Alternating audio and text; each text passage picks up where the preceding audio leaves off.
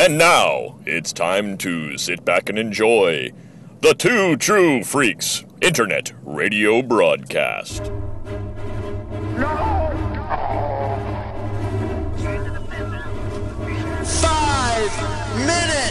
freak! Ah, no way! F-R-E-A-K. Your ornery fur-bearing rebel!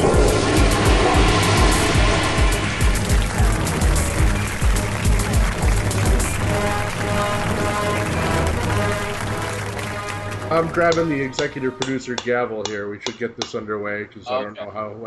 Is that the gavel gaveling? That's the gavel gaveling, or my wow, it doesn't have a lot of. It doesn't sound like it has a lot of heft. It sounds like one of those little hammers that you hit, like joke hammers that you hit people on the head with. It is. It's even sadder than that. It's a laser light pen against a coffee can. So.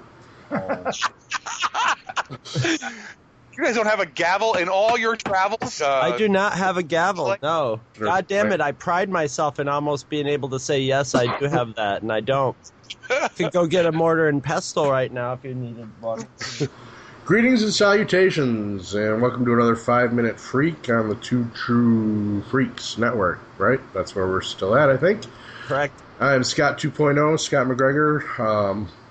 Every time I think I'm out, they pull me back in, but we're going to be doing a 5-Minute Freak roundtable panel discussion, as we are wont to do on this network, of the new Suicide Squad movie that just came out, attempting to further the DC Extended Universe in the movies, and joined with quite a diverse cast tonight. We've got Chris Honeywell, original Freak himself. Hello. Mr. Sean Foster, who has done a few things on our network. Sean, I'm going to let you go ahead and explain what you've been on for Two True Freaks.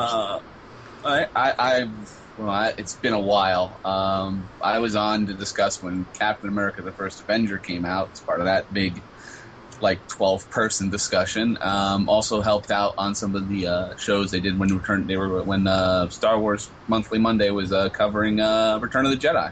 Nice. I've been quiet, so. But I'm happy to be here. Well, be quiet no longer, man. All right.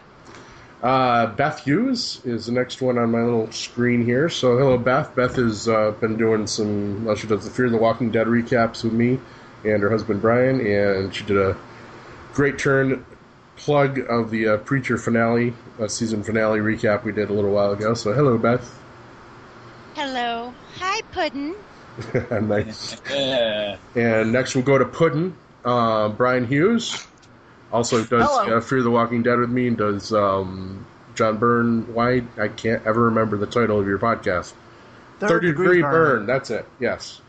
Hello. Also on the Preacher cast, and did a great job for the season finale for us. Thanks for that. Thank you. And longtime staple of the network here, Jason Giaconetti, owner and operator of Babes, Bugs, and Bots. Did I get that right? Bots, Bugs, and Babes. Bots, any order you really want to put. Yeah, a lot of B's in there. Yeah.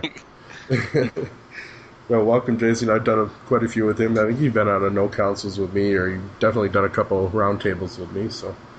Yeah, and I'm on the Vault too. Yeah, Vault. That's where you normally hear me. Using a lot of vulgarity. Boys. Yep. Well, it's funny because on the Vault, I'm very, very vulgar, and on Bots, Bugs, and Babes, there's no cuss words, so it's just very different. So, any podcast that I produce is vulgarity is almost encouraged. Yeah, I know. As we know. Are you kidding me? Well, I was on the Star Wars one. I know we can swear. We're good. I have a question for Beth and Brian. Are you guys in the same house but different rooms? Or are you side by side? Same house, different rooms. We're in different rooms. That's awesome. Yeah.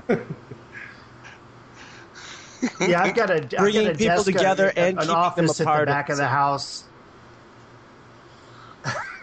Yeah, and she's actually in the bedroom on the laptop, just laying there with the headset, and and then Christopher's up in the front living room watching whatever's on the PlayStation. Scott 2.0 and I are probably 75 feet apart. Yeah. In different buildings. But it's just better. You don't have to. I'm looking at you. Don't have to share a mic. Now, are you guys using this? Sounds better. Are you guys using the same broadband over wireless, or Nope. No, Nope. no. He's at his house. I'm at my house.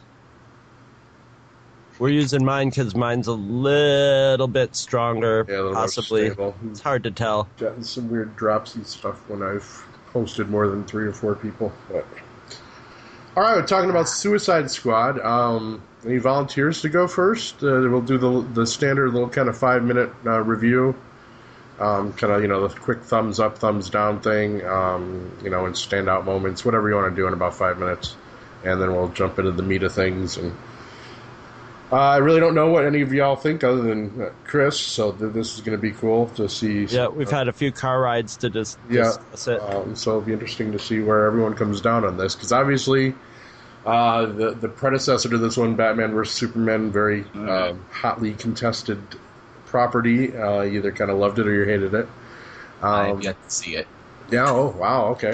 Interesting. even a better perspective than seeing this before that. That's cool. Yeah, I'm in the Scott Point 1 camp. I'm not giving money to those movies. Yeah. Cool. Luckily, it doesn't really. No, it really doesn't. I don't know. No, it actually. If you don't mind, I can go first. Cause it's go for it. Roll it, man. Yep. I think this movie might have worked better if it come out after Man of Steel and before Batman v Superman, because it was some of the paranoia that's in there would make more sense. I liked that idea. Yeah, actually, it would have been really good to have that be the introduction to Batman. Yeah.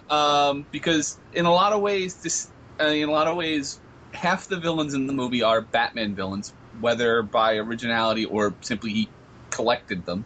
Yeah. Because you've got Deadshot, Harley Quinn, Killer Croc, all Batman villains.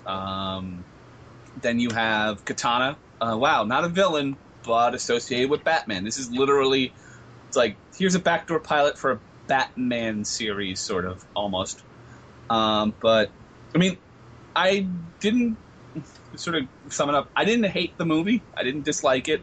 I thought it was good in parts, but it is deeply flawed. There were a lot of things after I sat down and thought about it that didn't make sense to me. But kind of standout performances was, I thought Viola Davis was absolutely magnificent in Amanda Waller. She nailed the character. She completely sold me that this person would do anything to get leverage on someone to get done what she needed to get done. So like I said, overall, I didn't hate it. I thought it was fun in points, but it kind of falls apart when you get to the third act. And I think a lot of potential was left on the table. Yeah. All right, sounds good. We'll go right around our little clockwise picture here again and go to Beth Hughes. I actually liked the movie. There were some parts that went kind of slow, but other than that, I really enjoyed the movie. As far as the actors are concerned, I thought Will Smith did a real respectable job this time around in this particular movie. He made me buy that he was Deadshot. I loved Margaret Robbie as Harley Quinn. I think she did the character justice, definitely. And I'm not quite sure what was that a sun god? Is that what he was? Jay Hernandez, who played Diablo? I think so. I think he was supposed to be looking like an Aztec god at the end, but I'm not sure. Yeah, they were a little vague on that, but looked cool. He looked very Aztec god-like, though. Yeah. Awesome. It was awesome. I thought his character just looked badass on the CGI part of it. I really, really just love that. It could be my Hispanic heritage, but I just really loved it a lot. No, yeah. What do you mean no? You telling me no? No. I'm saying no. I enjoyed it. Man. All right, now let's go around. We'll break out the boxing gloves a little later. I think we're going to need them tonight. Did I scare the shit out of you? Did I? Huh? I'm fine. Okay. The problem is that if you're Beth up, gets Jason, mad, so take it. no, I'm just saying, if Beth gets mad at her husband, walks down the hall like, "Should you shut up?" and you hear her yelling at his mic and smacking him. I don't know. No, I'm just, It's all going That's up. when you know real trouble's brewing when she shows up on his yeah. mic. She's like, she's on my mic. Get off my mic. Anyway, sorry about that. My money's on Poison Ivy and It's Little. probably more like get off my jock, but okay. Whoa, oh boy. So, Yeah. all right. So I actually like the movie a lot. I have very little. For those who don't know this, I'm not a big comic book guy. Just like when I was on the Star Wars one, I'm not a big Star Wars guy. I'm horror movies and wrestling and stuff. And I mean, not that I didn't read comics. I'm a DC fan, but I'm not like, it wasn't like I knew every one of these characters super in depth. Obviously, I know who Harley Quinn is. I know who Deadshot is and stuff like that. But I liked a lot of in the movie. There's always things that are you can kind of pick apart that aren't 100% on in a movie. But I thought Will Smith was really good as Deadshot. I think especially the scenes where they show him with his daughter, like it kind of sells you, like he's showing you that he like there's someone behind that. Margot Robbie was actually insane as Harley Quinn. I mean that the going in and out of like the different voices and like the show that she's clearly being insane. Viola Davis was good. I know. Jay Hernandez was outstanding as Diablo. I thought that was a great. Diablo is not somebody that necessarily you see a whole lot of in the DCU, but he definitely is a character you kind of you really felt for him and stuff. What's his name? I mean, well, let's talk about Jared Leto as the Joker. I know a lot of people have been very negative about it. I thought his take on the Joker was different enough from stuff we've seen. Even to the fact that, there's no makeup on his face that extends his mouth into a smile. It's on his hand. It just is different. It's just weird stuff out there. It was everything seemed different. It's a different take. I'm coming in at this. I mean, I liked Man of Steel. I liked Dawn of Justice, and I might be in the minority on those things, but I liked both those movies. And I thought it fit well. I liked the stuff it set up. I liked that it was completely in continuity where we obviously, Superman's dead. That's what you start with there, the Remember T-shirts as she's walking into the restaurant. And I also thought in the beginning, the little dossiers on each one of them, the little in the beginning when Amanda Waller's just talking there, I thought those were really good. Like, I think as someone who's not as deep into the comic books as some people, I think those little pieces there, the little like backgrounds on each one of them, were really interesting, like little snippets for somebody who maybe didn't know who Deadshot was or wasn't 100% sure on whoever they were, and they were good because my wife who's sitting next to me, who has never probably read, she maybe has read 5 comic books her entire life, and I bet most of them were not DC or Marvel or whatever. They were probably like, Disney princess kind of stuff with my daughter. She like that. She's like, oh, okay, I know who that is. Oh, okay, I understand. Like, you don't need to know them all, deeply to kind of get what's going on. And I thought that was good. There's definitely stuff, I can tell you now, there's definitely stuff we know is on the cutting room floor that might add more into different parts of the story. So, Mr. Hughes, Brian, go for it. Okay, well, I really enjoyed the movie. Had a great time in it. I had my complaints, and I had the things that I really liked. You guys have covered a lot of the good things. As far as the Joker goes, I actually like this take on the Joker definitely better than Heath Ledger's. I found this to be more of a Joker take than Heath Ledger's was. I thought that was such a departure. The one thing that did bug me was Colonel Flagg. He seemed more like the bad guy in 48 Hours. I can't remember the guy's name. Like he was just waiting for his next shot of heroin. It was looking kind of rough in a couple scenes, yeah. Yeah, he didn't seem like the military kind of guy to me. He seemed more like, like I said, like a criminal that was on heroin looking for his next shot. I mean, he always had that sweaty look. Castle in the Avengers, the Frank. No, he seemed more like the guy that you would take with you to go fight aliens. on the Aliens movie, like he'd be on that crew. Who's the guy? He'd be the first one to die off. Who's the guy in the Purge movies, Scott? Oh, Frank Grillo. Frank Grillo. Frank Grillo. I want to keep on calling Frank Castle because he's but he's probably like 10 years younger than Frank Grillo. But he looks like Flag looks like Frank Grillo in the Avengers. That character, you know, the kind of like probably he does look a little cracked out. Yeah.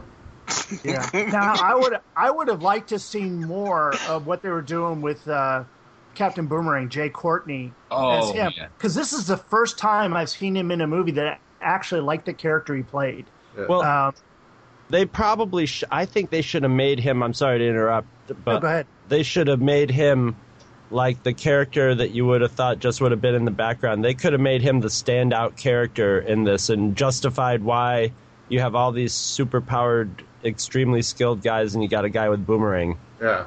You know, so like if they really built up his character, he could have been he could have been a favorite from this, you know. But there was a whole bunch of his stuff cut, though. I'm sure. We know the stuff that was cut. Now, again, I'm not trying to jump in here, but the stuff there's a ton of stuff cut, and a bunch of the stuff that was cut was they in the first few testings they did. It was very like sexist and like he was very demeaning to Harley, which is why. Like Harley, eventually the whole thing, Harley starts taking a liking to everyone except him. She just hates him. And the stuff in some of his flashback was very demeaning towards women. And they were like, well, we don't want to, they cut all that stuff out. It didn't test well. So I'm not saying that necessarily they had made him a much better character in any of the stuff they cut, but there was a lot of him cut out. So he, it's just like Killer Croc. There was like a whole big stuff on Killer Croc, and they're like, "Well, he's not that big a character in the movie. Let's cut that part out." And again, cut it down to the 2 hours or 2 hours and 1 minute running time. So sorry, just want to throw that out there. That was the one thing that did bother me, though, is that while you're saying that they cut a lot of that out in order to avoid, hurting women's feelings, they sure didn't have a damn problem with allowing a woman to be hit in this particular movie. Yeah. The way that they talk to a woman. So, if you're going to do it, just commit. Just go ahead and commit. That's my take on that. Well, I guess there was also I've also read that you're going to make me bring out the gavel again, Eric. Okay. Brian, was there anything else? Yeah, I was going to say, I was sitting there thinking back on the characters and like Deadshot. The only thing I really know Deadshot from was the Legends miniseries and the appearances that he had in the Bwahaha Justice League and the Suicide Squad crossover. Because I didn't really read the Ostrander McDonald Suicide Squad back then, and I definitely didn't read it later. And so, I knew of him as having some sort of mental block against shooting Batman and didn't understand it. But I think they even tried to put a little bit of that into the backstory on Deadshot, so I thought that was interesting, having something to do with his daughter, obviously. Yeah. So I liked how they handled it. I'd never, aside from Mad Love, which I'd seen years ago, I don't think I've seen anything else with Harley Quinn in it other than the Arkham games that my son plays.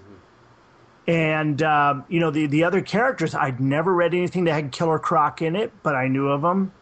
And Captain Boomerang is the one I knew the most, basically because I read so much Flash when I was younger. And, of course, he was a big part of the original Legends miniseries that introduced the Suicide Squad originally. Oh, you did see her. She was introduced there was in the Wolf Katana of Wall from Street. Oh, yeah. Saw lots of her. Okay, yeah. Well, yeah. Chris, actually, I'll wrap this up. We'll let you go next. Well, I was looking forward to this because it's what was one of those things. I'm not invested in a lot of the I don't know a lot about a lot of the characters, and I thought this one looks to be subject matter that would fit the sort of darker DC universe sort of better than Superman. So yeah. I was thinking, okay, it looks like there might be some humor in it. It looks like it might be fun. Yeah. And I can't say it was a bad movie. It doesn't trigger the same thing. I'll say it was a bad movie, but go on. Well, we'll get to you. We'll get to you. Yeah. I'm gonna take more of the role of the post-mortem, the examiner who comes in and to the morgue and gives it a little post-mortem, because it's not that I didn't enjoy the parts of the movie or I was sitting through it like it's not a Zack Snyder joint where I was going like, oh man, this might be okay if there was an actual mind in charge, artistic mind in charge with it. There was obviously something going on with it, artistically and directorially, and it was done by a real director. But man, the studio had its way with it. Yeah. And I'm not going to get into it in my 5 minutes here, but I will later on into some of the technical things that were going on with this movie. But those were a distraction, and what I see is what very possibly could have been a really neat, sort of unusual movie, but unless we see some sort of like radically different director's cut, we'll never know. What I was watching was sort of, I would be like, okay, this is a good sequence, and I was all watching it in the context of what I think it was supposed to be or what it could have been. So I mean, I think the cast was really good.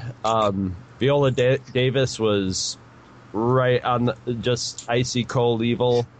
Will Smith was just doing what Will Smith usually does. It was even a little dialed back, but it was fun. I mean, it was a good cast. The script wasn't so bad as it was presented.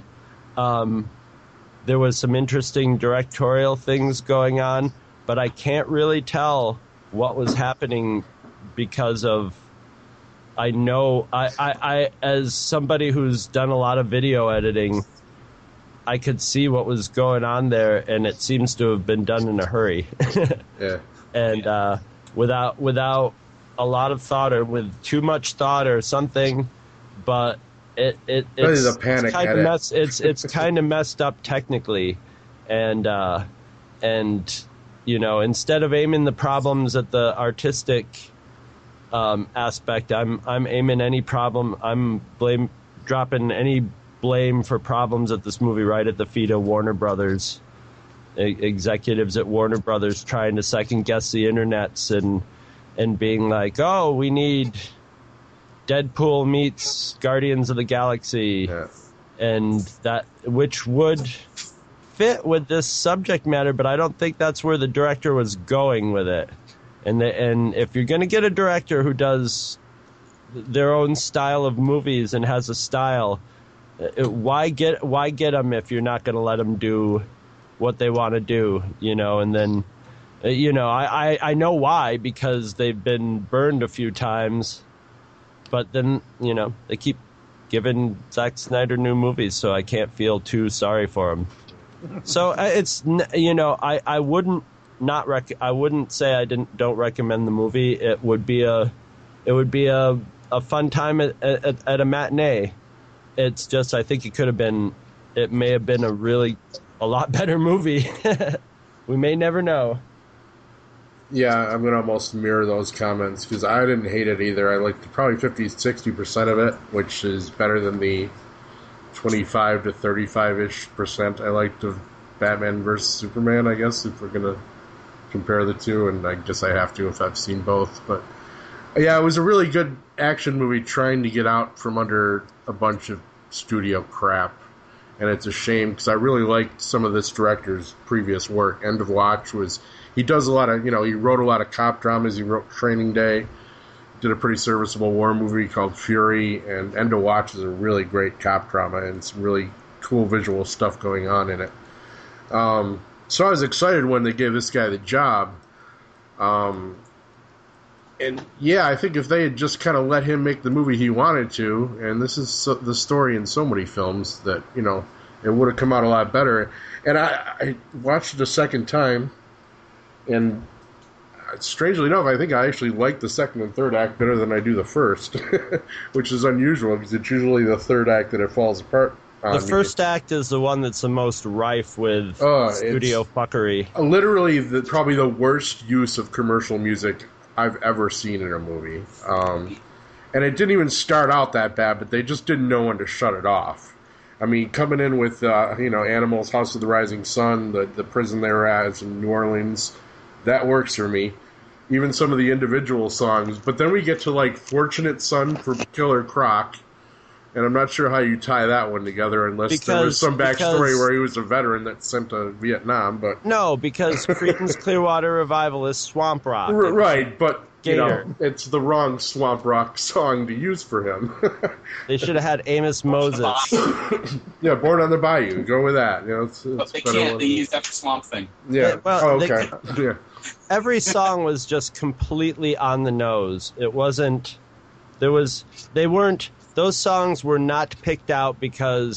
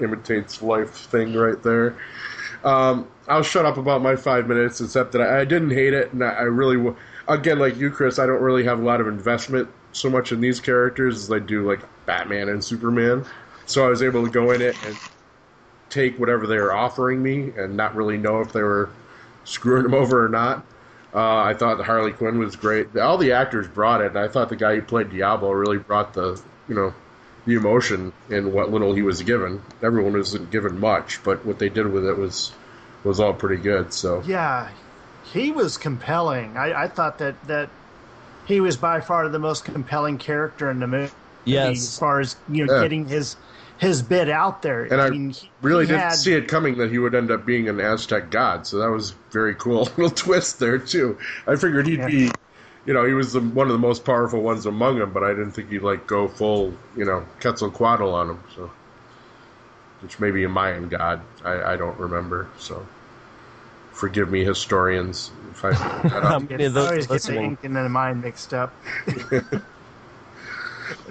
Or Incan, right? Now, yeah, you know that did bring up something though. When they got to the big fight there at the end, did anybody else have any trouble with the CGI there? I thought the effects looked pretty good. I don't know why. Apparently, Enchantress's heart was the heart of 1987 Axl Rose. She couldn't stop doing the snake dance once she got that. She was a little annoying, I thought. Her Yeah. CG was a little too stylized, like, and her character was like, yeah, sort of not very well developed. Yeah. In this, Well, she just made me think the whole time she had to pee. Because she Yes. just kept wiggling. she's been in a Like, clay damn. pot for a long time. Go already. Yeah. When I was younger, I worked at Dillard's at this mall, and there was always this goth girl that hung out outside the store in the area by the fountains, and you know she was always in her goth out. She had 2 different goth outfits, and she would sit out there and she would just say things as people walked by, say stuff as people walked by, and that's exactly what she reminded me of. I just remember it's like the first time I ever spoke to her, I walked up to her and said, why are you like this? And she goes, it's an expression of my true inner being, what I really want to be, but can't because society won't let me. Yeah. And I was like, Keep that You shit to look like- yourself. well, I was like, you look like you want to be dead. I can help. Yeah, right. And she gave me the response everybody gives when they lose an argument. Fuck you, man.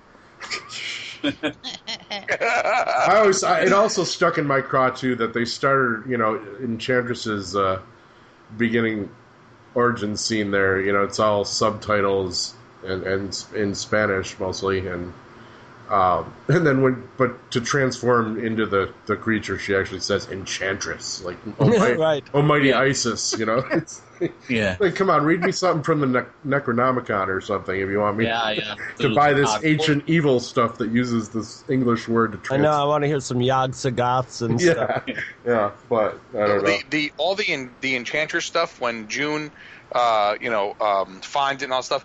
Originally, all of that was supposed to be told in sequence, like as if it was happening, not told in flashback or we'd see back on it. We were talking about that, and I have a theory about that. that's where the editing felt really fucked up to me. I think this movie was completely shot in sequence. The beginning of the movie was all of their origin stories / how they got caught. Yeah. It was probably their origin story mixed up in whatever caper it was. Like I think they explained that Harley Quinn had something to do with the death of Robin. That's probably why Batman felt he had to punch her in the face. And so I think when they saw that, and I think when they went back to do reshoots, I'm gonna guess the reshoots were 90% that scene with Viola Davis and the agents sitting in the bar doing exposition. Yeah. I think that was made because it was probably a cheap shot to do. That was in the early trailers, though. That was pretty early on. The trailers, I think. Well, no, that Was the scene gun- could have been there. Yeah, I think it could have been there, but the thing is, there's definitely, you can see I know the Enchantress stuff was all supposed to take place beforehand, but they definitely, they cut down some of those scenes too, but they could have been there just discussing who they're doing, and then it became more, maybe that was one of the things they were looking at. I know that's just in what I was reading about, what got cut and what was in the movie and stuff. There was a whole thing for Killer Croc. It was about how he grew up and was outcast and the whole night, like that you never get there. There was stuff about obviously Captain Boomerang. There was all these different things there. So you wonder, was it like maybe that scene was supposed to be there, but they never talk about Enchantress ever, and you just saw all this, and that led to I could imagine that being the pre-credits, not the pre-credit sequence, but like the pre-credit sequence. You know what I'm saying? Yeah. Like this, you're like, what are we watching? Is some lady in a cave? What's she doing? Ew, don't touch that. Oh, that's gross. And then but boom, Suicide Squad, and then it goes into it.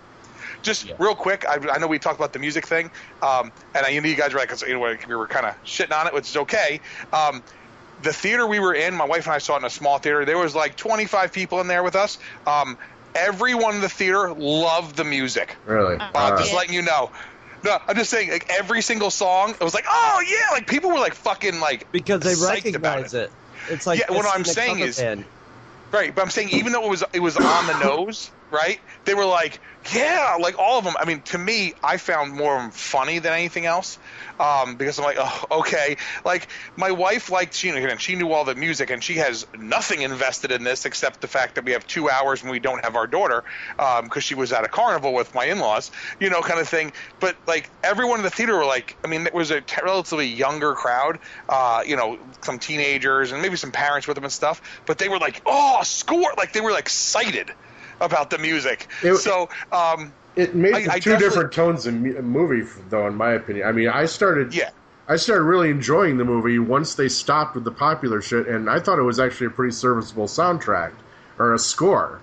I thought the score was actually pretty good from like the middle of the second act to when the final song. I think they did the Spirit in the Sky was about the last popular song that they did. Yeah, that's when they're flying in and they shot. And then they go to a symphonic score, and I thought it sounded actually really good, and that helped the flow of the movie a lot. I mean, I thought that even the editing of I'm not opposed to using popular music. I said I love it when Tarantino does it, and I love Guardians of the Galaxy, but they use it a little more sparingly than this even.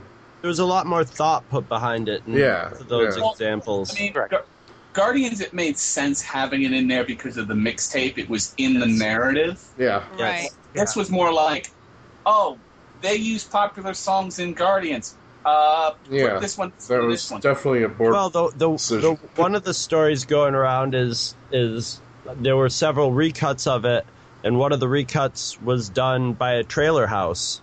Well, no, that I read. It was literally the group they did the trailer that they did that everybody like, oh, they're going for the Guardians feel. And that's what, and that's what, and that's the way those songs were, the way those scenes played out with the songs on top of them play out like you do in a trailer, where you don't have to pick up the side dialogue that much. You just have to sort of get the general visual idea.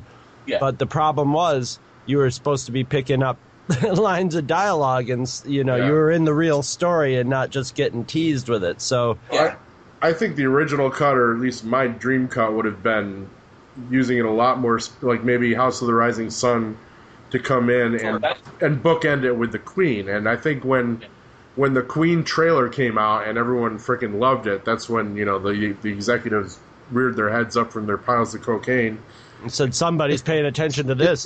Somebody really likes this music. We've got to stuff as much of it as we can. Because everybody likes Bohemian Rhapsody. That's right, yeah. Every kid at work, every 20-year-old I have at work has it on their phone. Yeah, I was talking about this with Mike Zumo about the trailers, and I'm like, you could put a pile of crap on a screen for 2 minutes and play Bohemian Rhapsody behind it, and people are going to think bob it's their heads. Yeah, So yeah, I think it was a very it was the panic edit. I think they took the notes from the shit that B versus S took, and they did the panic edit on this, and it's a shame because I think it could have been a lot better. I think it's just really interesting that you're all saying this. I loved the music, and I didn't have a problem hearing the actors saying their line while it was playing. I didn't have any of those issues. I get, though, 100% what you're saying about some of the songs playing and their meaning behind what it's saying. They just, heard a certain something in the song, so they played it to try to make it fit. Yeah, I get that, but I loved the music. So much so that we had gone to Walmart to try to find the CD to see if they had released the CD yet, just on the music side. And no, we didn't find it, but I'm still on the hunt for it because I love that music so much. Everything they played, not just one of something, everything. I fell into technical, like Man of Steel and Batman versus Superman forced me to think of it from screenwriting point of view, because that's where I think it went wrong. And this one, I was just like, I was sweating the technicals on it. Like there was one scene with Deadshot's dialogue, and they did a crossfade from one angle of him to another angle of him in the same line of dialogue, within the line of dialogue.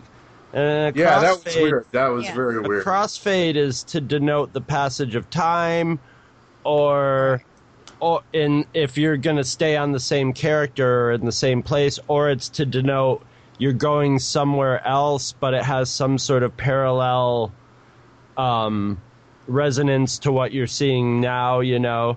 So you see a guy at the store and then a crossfade to him walking down the street going home. So this was just, when I saw that crossfade there, I was just like, oh, they didn't have this wasn't meant to be cut like this. Yeah. And they didn't have a connecting cutaway. They could have just cut away to someone's face and then cut back to him. So I was like, somebody really didn't. It's almost like somebody accidentally laid down the effect on the editor and then just forgot to take it out. Yes, it did. I mean, it was actually. really that jarring. It did to somebody, especially, well, to me, who I'm editing. If I saw that in one of my things, I'd be like, if that ended up in one of my movies, it would be because I didn't have any other way to connect those two things. Right. And I had to do that, and then I would be praying that no one noticed. I'd be like, okay, I'm going to throw this in, and then I'd be in the theater going, did it get, oh, yes! No, the audience didn't laugh, so Yeah. okay, we squeaked by with it, but that was jarring to me, and that stuff is mostly squashed in the front end of the movie. Yeah, it's very totally. The second half of the movie seems more intact of what we would have been seeing in it, and was much more enjoyable. I think that is the second half had a lot more visual effects, and if you did major edits, even lay people are going to notice what happened to all the CGI monsters. They're all gone. Yeah. You know, I think that the second half was saved by the fact that it was such a CGI heavy section, and therefore you can't edit it like that. Whereas the front end is a lot of talking heads, a lot of different locations all sort of coming together, and you're going to have a place where there's naturally you can edit more there. There was a problem. I think maybe what we would have originally seen was Viola Davis doing a sort of crypt keeper thing where she was having the meeting with the guys, and it was sort of what you see in here, but you saw the Reader's Digest version of it. Where it would be the opposite, where you just have one or two lines of dialogue from her, then you'd have a 10-minute sequence on Killer Croc, then a 10-minute sequence on the witch, and you would get still only 1 minute on the guy that climbs things because. Well, yeah, the red shirt. You might as well have shot a. Well, he was a red. You know, he was a Native Slipknot, American. The reason why Slipknot, they had more stuff for him. They had way more stuff. In fact, the stuff for Slipknot was they tried to make it. All the stuff in the movie was that to make people not like him at all. And the stuff they cut out was implying that he raped like a kid, like that it was like really like heinous stuff. That it was all that's what they were going to had originally, and they said, well, just cut it. Like they wanted to put all that in, and they were like, well, we're cutting this, this, and this, so they cut that out, so that when his head gets blown off, you're like, okay, why was that guy? Why was the guy from SVU, Law and Order SVU, for those episodes? Why was he in this movie and he got his head blown off? It didn't make any sense. Well, but if you know, they needed to do it to somebody. You kind of knew going in that they were going to test out the someone had to be red shirt. Somebody was going to be stupid and have to have. Yeah, I get that. No, I get that. I totally do. It is called the Suicide Squad. Right. Well, that's the thing is, if you're not going to kill anybody else, you might, that basically he was the only death, wasn't he? By that method, yeah. He was, Yeah. but I just thought to myself, how in the hell could he be so gullible? That just didn't make sense to me. Well, it seemed to me just a gag that was a payoff on the whole idea from Escape from New York. Yeah. Yeah. That whenever you have that sort of story element where you've got the bombs inside of you, you never get to see someone actually get blown up. So finally we got to see someone get their neck blown up. That was semi-gratifying. But they definitely wanted to, when you, again, I mean, I already actually have pre-ordered this, on Amazon because they put it up and I set the pre-order. I'm like, okay, we're going to get it because I know it's going to have if not a director's cut or extended cut like Batman and Superman had on it, it's going to have all that cut footage. Right. And that's maybe the only way you can see that footage. They're not going to have all of it. They're going to milk this one for all they can. According to Jared Leto, there is enough Joker footage to make his own movie out of it. Yeah, they're gonna milk this pissed. one. Yeah, they're gonna milk this one for all its worth.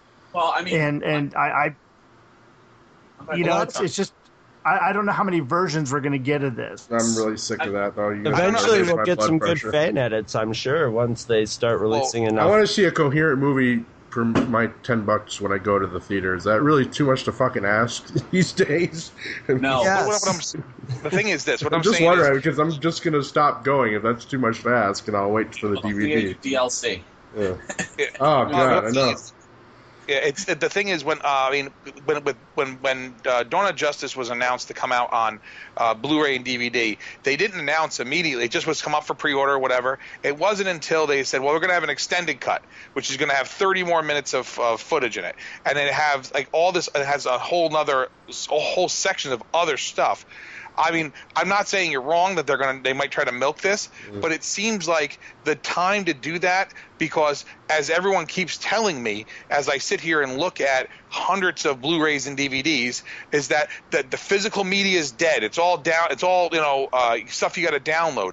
But yet they still manage to sell tons of freaking Blu-rays and DVDs and stuff because they're giving you all that content. I think they'll want to cash in, because think about it, this movie is now, so we're talking about a Christmas, we don't have an actual date, so it's going to be a Thanksgiving or Christmas DVD release.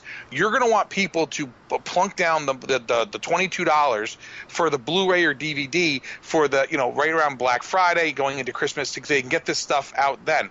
They want to make their money because we know there's a Harley Quinn movie going to happen. Right? You know there's a Batman movie. They friggin' announced the friggin' Superman movie, the next Superman movie already. We know these other things are happening. So it's all about getting your money now. I mean, think about it. This movie it cost $175 million roughly to make. Opening weekend, it pulled $134 million. As of the 9th, which was whatever a couple of days ago, it's at 161. They're going to make their money back on this. They haven't even released the numbers from overseas. They're going to want to cash in and get the money back, because now, even if they don't give you everything, the whole point is now they have this set up where Jared Leto can play the Joker in another movie, and people will just here's just Brad, as I said, we didn't see it in the movie theater with a lot of people. The entire theater, except for my wife and I, when he comes back at the end and breaks out Harley Quinn, you heard an audible maybe this is because people we were in the theater with were just stupid.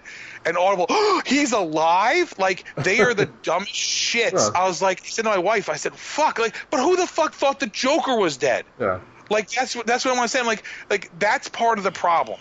I agree with you, Scott. I want to see a movie. When I go to a movie, I don't go to movies because in the last movie they killed off Superman. You don't know anymore. I guess that they didn't fucking kill off Superman. The fucking dirt comes up at the end. If you don't know he's alive, I know. But what I'm saying is, or you had to wait until they make they put the fucking poster out for they released the Justice League trailer there with Batman going around to town hall meetings and meeting with people and having little cuddle sessions, kind of thing. The problem is the poster's got Henry Cavill on it. yeah. And then the next day, not even 24 hours later, you release, we're making a second Superman movie. Like, no one, when we saw Dawn of Justice, I took my wife, we went and saw it opening weekend, and then I took my parents 2 days later because my parents wanted to see it. We took them, right? We sat in empty movie theaters, like dead empty. This is the best way to see a movie, because as much as I don't like people, my dad and I together really don't like people. I was going to say, I probably asked this before, Jason, but how much Xanax do you have to take to be a school teacher? None, dude. None. Here's the thing.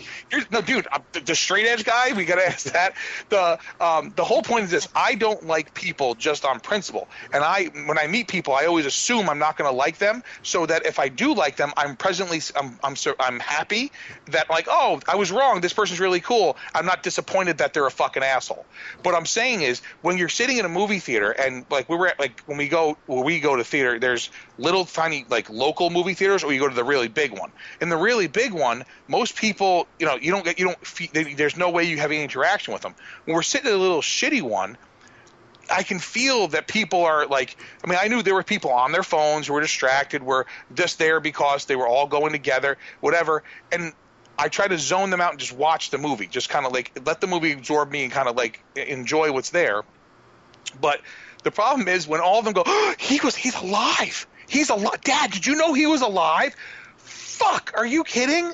Like, there's no way in the world. That's where we should applaud the director for making, the stakes feel that real, that they think that the Joker actually could be dead. But the problem was this, is that, okay, if we are to believe that El Diablo there, that he's dead, I mean, whether he's an Incan god or I was speaking with, I had dinner tonight with the guys, one of the guys who does Tiny Titans and stuff, the kids comic that sells more than any other comic book they sell.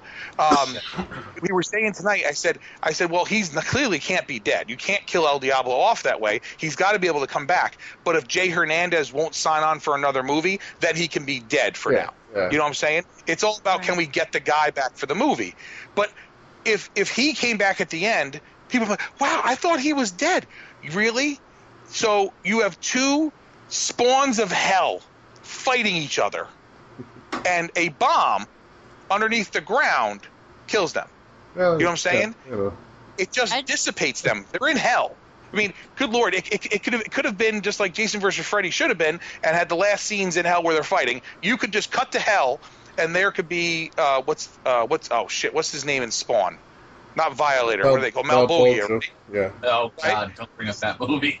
Wait. No. He can be sitting there. No, actually do CGI better than they did in that crappy thing. He's rubbing his hands, and there's them. They can still be fighting. That's what you could have. But it's just I don't think we need to bring hell into the DC universe yet. Let's see if we can get Zeus and Diana. DC's got a decent hell already developed from Swamp Thing, basically. Well, not the new stuff, but not the Swamp Thing movies.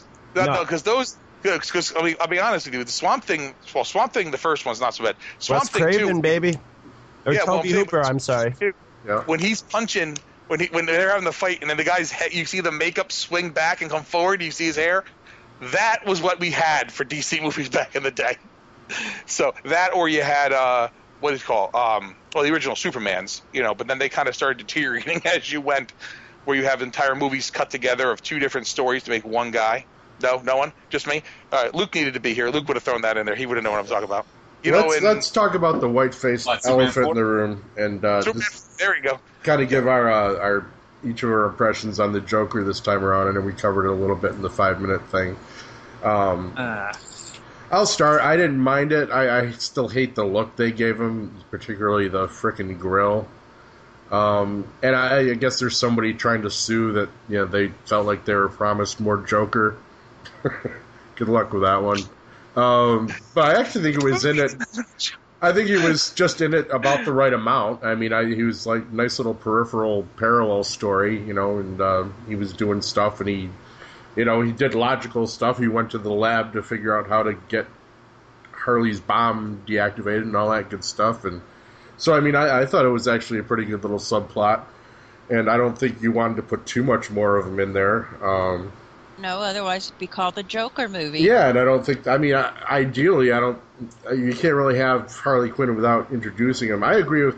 Who was it that said this should have been before B versus S? Because I agree with that 100%. And I just think it would have been the best way to reintroduce Batman. And then B versus S would have made a lot more freaking sense. That was you, Sean, I think? Or? The whole thing is that I didn't dislike Jared Leto as the Joker. I just felt that I can't say his performance is better than any other Jokers because I really didn't see that much of him. Yeah. I mean, the biggest thing I had with this movie, and it's kind of something I thought about afterwards, is one of my biggest problems with the Joker and Harley is when I see people say, I want a relationship like theirs, and I go, are you kidding? You want a relationship where you're abused, and literally he doesn't care about you. Electroshock therapy can make a couple very close, I'm told. Yeah. But no, in this movie, it's like they went out of their way to soften the Joker. Yeah.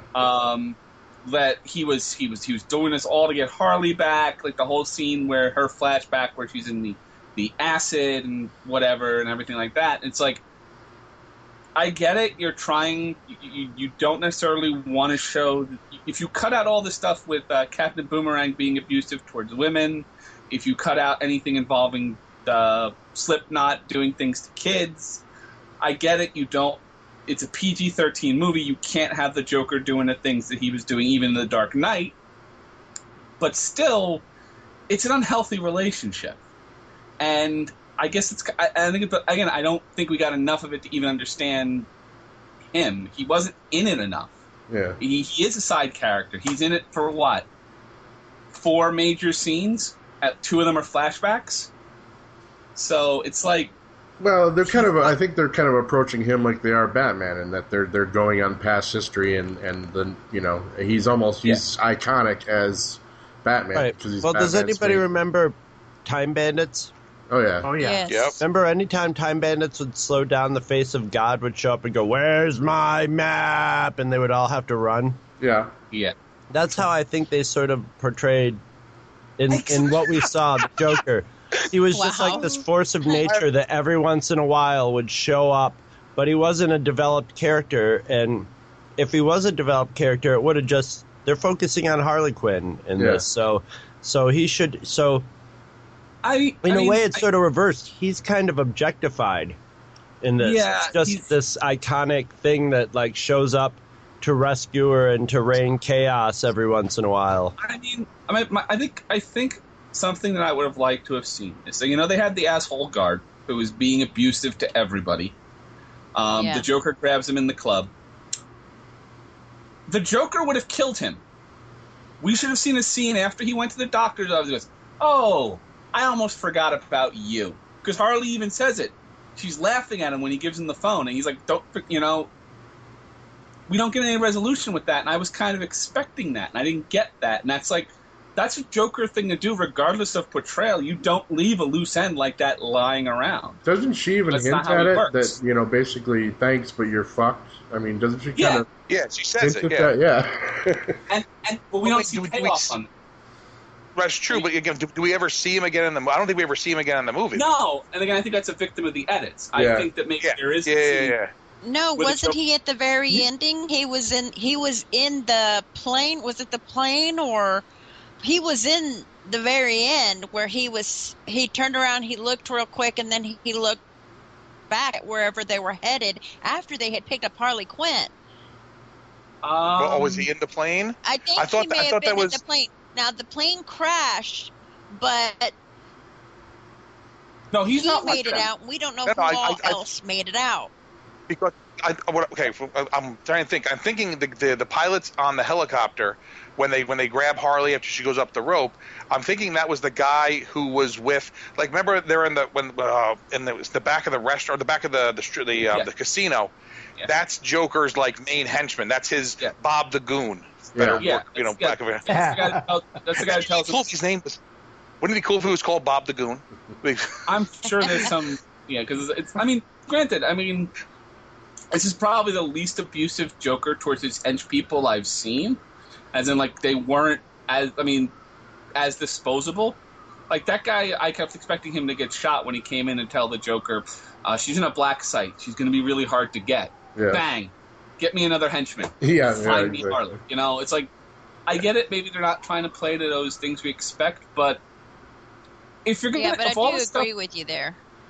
Yeah, I think they needed to stay away from a lot of the tropes that we expected to make this, Right. Yeah, a but again, fresh it's like, take on it. But what was with the whole "I want you to fuck my girlfriend" thing, though? That was a little creepy. I don't know. I don't know who very kind of thought that weird. was a good idea. I think No, that I was a think bit. it I think was- that was a much longer scene that we Yes. didn't get to Oh, see. it is. There was a lot to that we didn't get to see, so it makes no sense. You Yeah. know. No, we I see just more. think We see it's more in the the trailer. whole- I think it's the whole I want to see if you got balls to want to F my girlfriend, So I don't really think it was him trying to say, okay, go and fuck my girlfriend. He was just seeing how much balls they had to want to say, Joker, okay, I'll do it. I also had a feeling that he was going to get angry and shoot the guy no matter. Right, and it's like decided he did or just, didn't. wanted to mess with his head and be like, well, you might Now, think if they you got do him a out here, but PG-13 Joker movie, then I'm going to be so disappointed because I expect to see an R-rated movie with the Joker. Period. that would be. People should be dying left and right. Well, Well, one of they tried with the Killing Joke animated, and I guess it turned out so well. But Well, the thing is this, and I was, You know, I was like, the thing. go ahead, Brian. yeah. Well, I was just saying is that the one thing about the Joker scenes, it was funny because I know that we jump back and forth in time a lot, and I kept up with it during the movie and found that in the scenes that he was in, there was an emotional consistency about him where you could almost read his mind as far as boredom or I'm about to kill someone or I need to do this. Jared Leto was able to sit there and carry something out of that character that I hadn't seen from the other ones. Yeah, I And thought he actually did a really good job with him. I mean, the look still bothers me, but I have no problem with his portrayal of it. What little we saw. And the outfits that they had him in were so true to the comic books that it was just killing me left and right. Going, hey, that's from Dark Knight. Hey, that's from this. Hey, that's from that. You know, it was. I like the way they handled a lot of him, and I just hope that we get to see more of it and see more of the madness, rather than just the flash in the pan of what it could be. I mean, I gotta hope That's that what we got the here next was the Batman Flash. movie is, him going after Joker and Harley. I think would be their best bet. I mean, I'm surprised they're still alive in this universe with the Batman that we've gotten so far. Well, that's the other thing that kind of stuck in my craw, and I've read, the I don't want to use the term, but the extreme DC fanboys that are just, the ones that are like, you don't like this movie because you just don't get it, and I don't think we have anyone like that here. But what was I going for in this? Totally lost it now. Wait, where am I? What was I saying? Don't touch my stuff. Got it. Yeah, that was it. Nope, totally gone. Just total brain fart there with Heath Chapman. No, All right. I mean, yeah. I mean, Let me just yeah. no, I mean, Sorry. the whole thing. Oh boy, you go. I'll wait. We're good. Okay. What I'd say is, like, one of the things I found, I enjoyed the bits of Batman, since we're talking about people who are popping in and out of the movie a couple of times. Oh, wait. Yeah. Go ahead, Sean. I got it, though. Someone remind me I got it. I mean, Batman popping in and out of the movie a couple of times, it didn't bother me because he served his purpose in those various scenes, except for when him and Harley start making out. And I'm sorry, she was out cold. He initiated that, not her. And it kind of was a little creepy. It was an I artificial disagree respiration. 100%. 100% I disagree with you. I'll tell you why.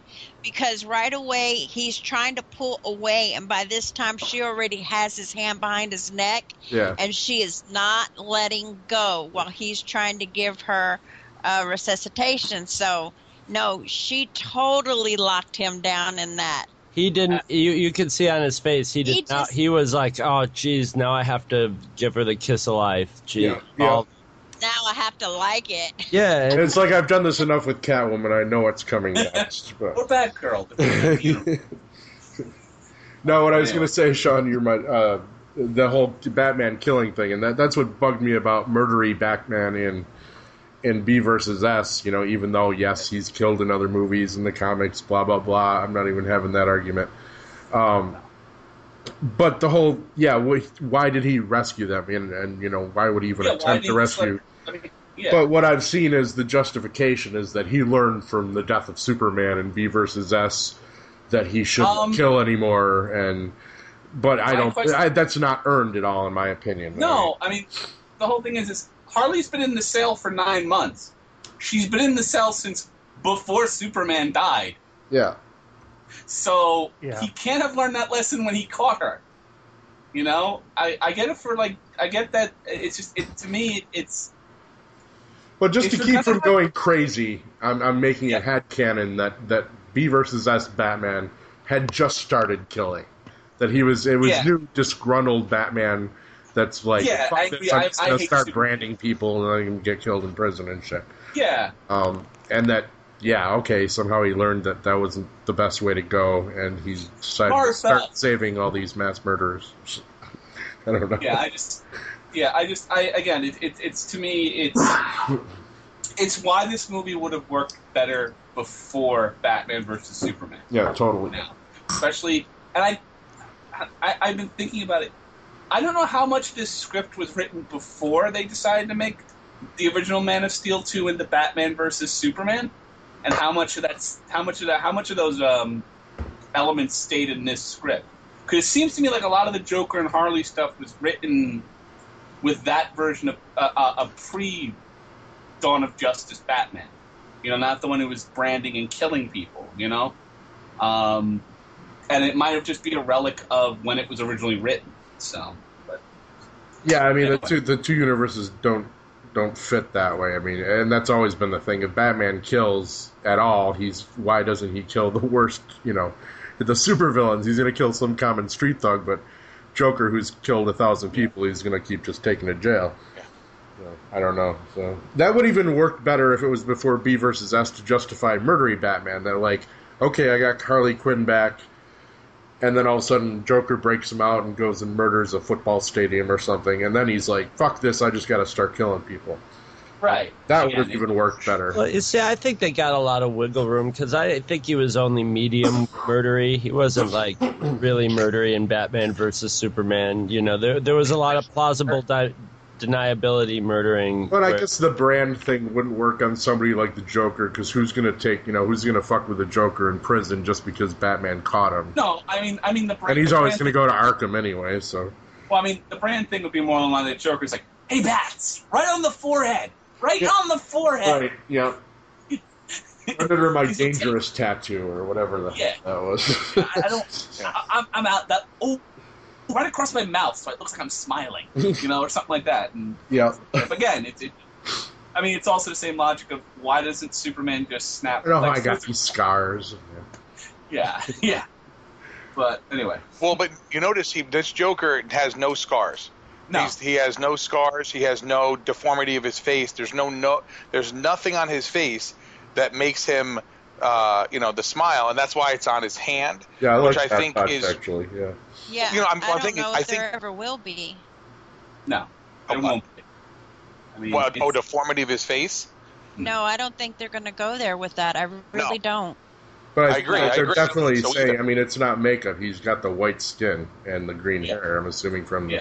Well, that's what that whole vat of acid was. Wasn't Yeah. that vat of acid supposed to be what made Harley Quinn all of a sudden? a little Yeah. more pale. Than, Yeah. You see, I think there was a good little Hannibal Lecter story in there that we didn't get to see. Well, Yeah. they cut almost half that scene Yeah. with when it drops from the. They said there's at least double what's in the film, if not more. That's all been cut. This is the problem, and again, the amount of stuff that was cut out of here the problem was after Deadpool was such a major hit. They went back and did a second round of reshoots and another round of edits. So, I mean, I don't know what necessarily was cut in what order, but I know that there's tons of stuff that they said, well, there's more scene of this. This goes more into depth. There's a longer conversation between Harley and the Joker. There's more stuff that goes on in that whole scene. You should The probably one thing, save most of that for the Harley movie anyway, or next Batman movie. I mean, that's a compelling story, how she becomes Harley Quinn, and I hope we get to I would that hope they more. would keep the Joker mostly out of the Harley Quinn movie too. You know, just well, the original, okay, the But Harley he's Quinn part of her story. Right, but what they've announced so far, and that they said, is that the Harley Quinn movie, they said it looked like most likely Poison Ivy will be there with her, right? And it's going to focus on the female heroes in the DC universe. The problem was they make that announcement, and then, and this is a whole other can of worms to open, and again, I have not seen the new Ghostbusters movie, so I can't say it's good or bad or whatever, but it did not perform the way they were expecting. So now they are worried about having an all-female superhero Oh, movie, for fuck's which sake. I think is a bunch of fucking horseshit. I think it's horseshit. That is horseshit. What It they is. should Yeah, and be they- worried and they about just- is doing another Ocean's 11 all women cast. Yeah. Well, that's the thing. Yeah, Yeah, exactly. exactly. Yeah. Shit, That's but that. not about the DC Yeah, world. Ghostbusters. The new going on. Ghostbusters failed is because they remade fucking Ghostbusters, and not enough Right. people care to go see a remake of a perfect movie. And I'm not saying- only but the that, what's her name? McCarthy? No, gosh. Melissa? yeah. Yes. Melissa McCarthy. Okay. She's the same trick pony to me. Okay, we've seen you hit the guy in the throat. We've seen you jump on cars. We've seen all that bullshit. And you're just going to do the same thing here, except you have 4 other people with you now. Well, Yeah. And then you put Thor in the damn movie. I don't even remember his name right off Chris the bat, but Hemsworth. Yes, so you put Hemsworth in the damn movie and you take off his shirt and you have him act like a dumbass, and that's supposed to be rewarding for women? I don't Well, think so. the thing that about, and not to go too strong on this tangent, but like what struck me about the new Ghostbusters was in the original Ghostbusters, Bill Murray and Dan Aykroyd, being the two most known of the leads, they were still just sort of doing their shtick that they were known for, especially Bill Murray. But all the characters in that, even as far as when you get to the what was his name, the neighbor next door, Rick Moranis. Rick Moranis. Even yeah. the characters that were kind of really goofy were still were still plausible. It was still had plausible characters in reality, and in this new Ghostbusters, they were just sort of like versions of their screen. They were characters, but they didn't have that grounded. And when you put Chris Hemsworth in there, he's like nobody nobody's that stupid. He was a total, machination from movie ridiculousness. And so that's why I don't think it worked as well. It didn't have that feel of it like these are regular people, know? Yeah. Right. Well, that's why I didn't want. I hated saying it, but that was exactly what they were saying. Is that the Harley Quinn movie was supposed to focus on Harley, and again, Poison Ivy was supposed to be there. So I'm assuming that they were going to somehow do Poison Ivy's introduction and whatever else, and that's where you're going to have. I'm assuming would be Batgirl, and possibly Wonder Woman or whoever else they might mix into the mix here. I don't think Wonder Woman's going to be in it because she's getting. I don't think. I agree, but I'm saying. Yeah.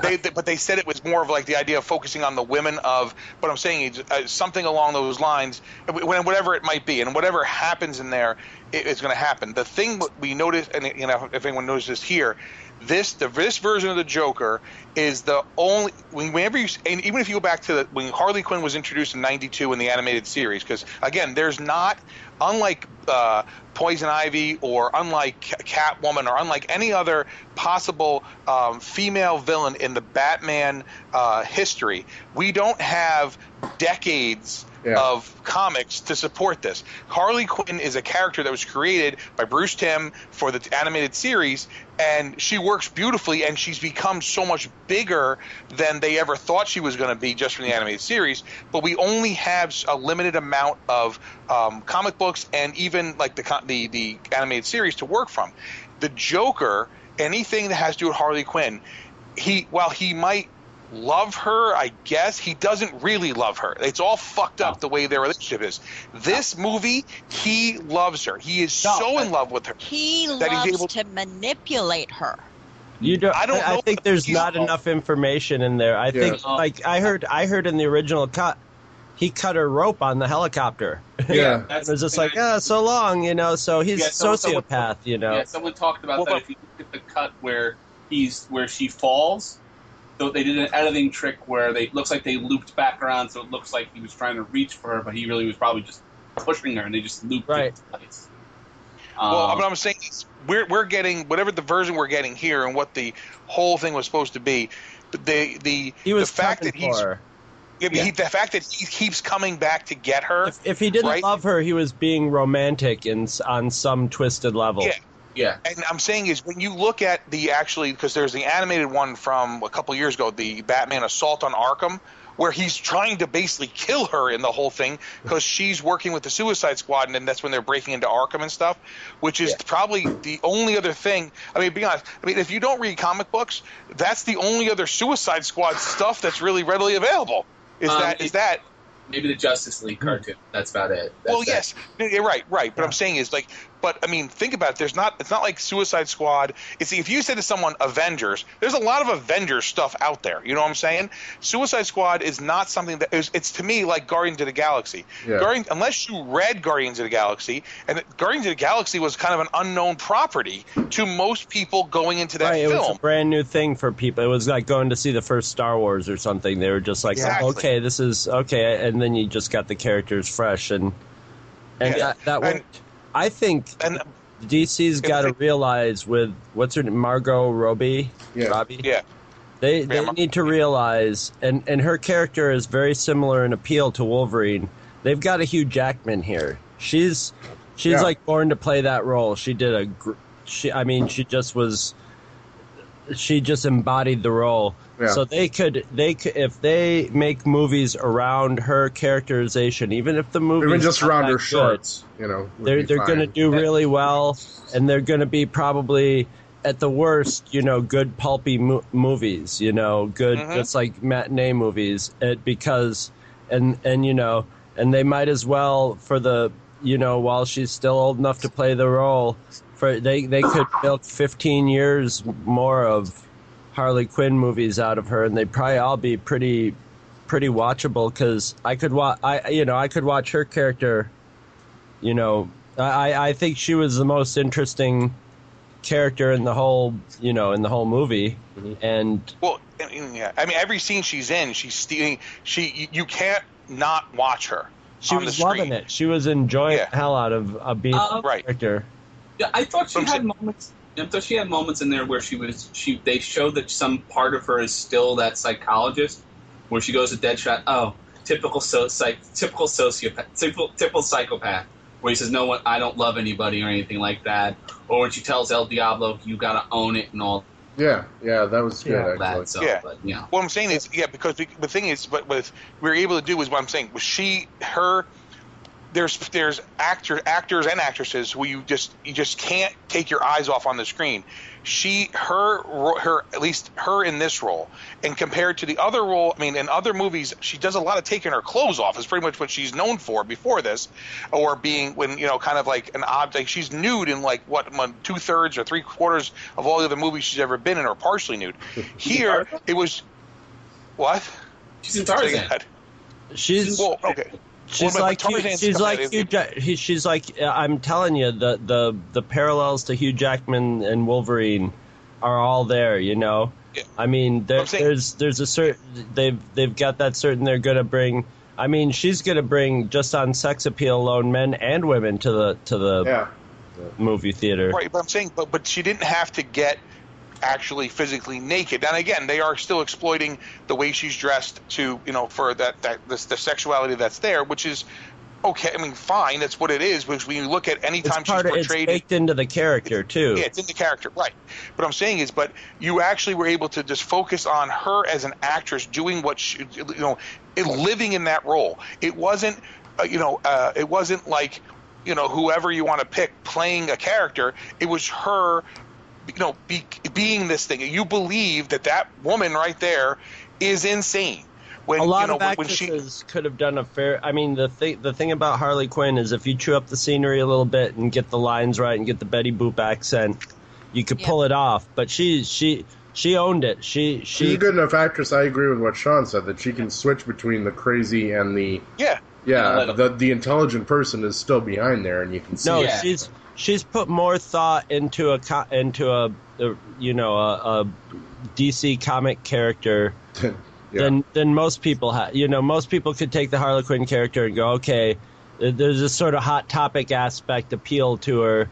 I mean, she really did her homework. I mean, if they are to make a movie with Harley Quinn, I expect nothing less than what she did in this movie. Right. She owned it. She loved set the bar every minute of it. Even as a woman, I love loved every single bit. They Yes. could have had another Harley Quinn, and it would have been good.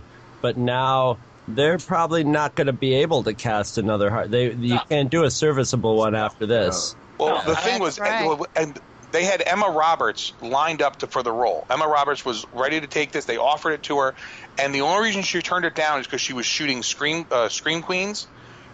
So she couldn't do that. She was starring in that. So she's like, well, I can't do both. I'm going to have to turn it down. And then they went through like a litany of actresses. It's just like anything else. It's just like when we talked about things for like Nightmare on Elm Street and things like that. Like all the actors who are big names now. They went through a litany of actresses who they went through and they finally decided like, no, this is the only person who fits this role the way we want to do it.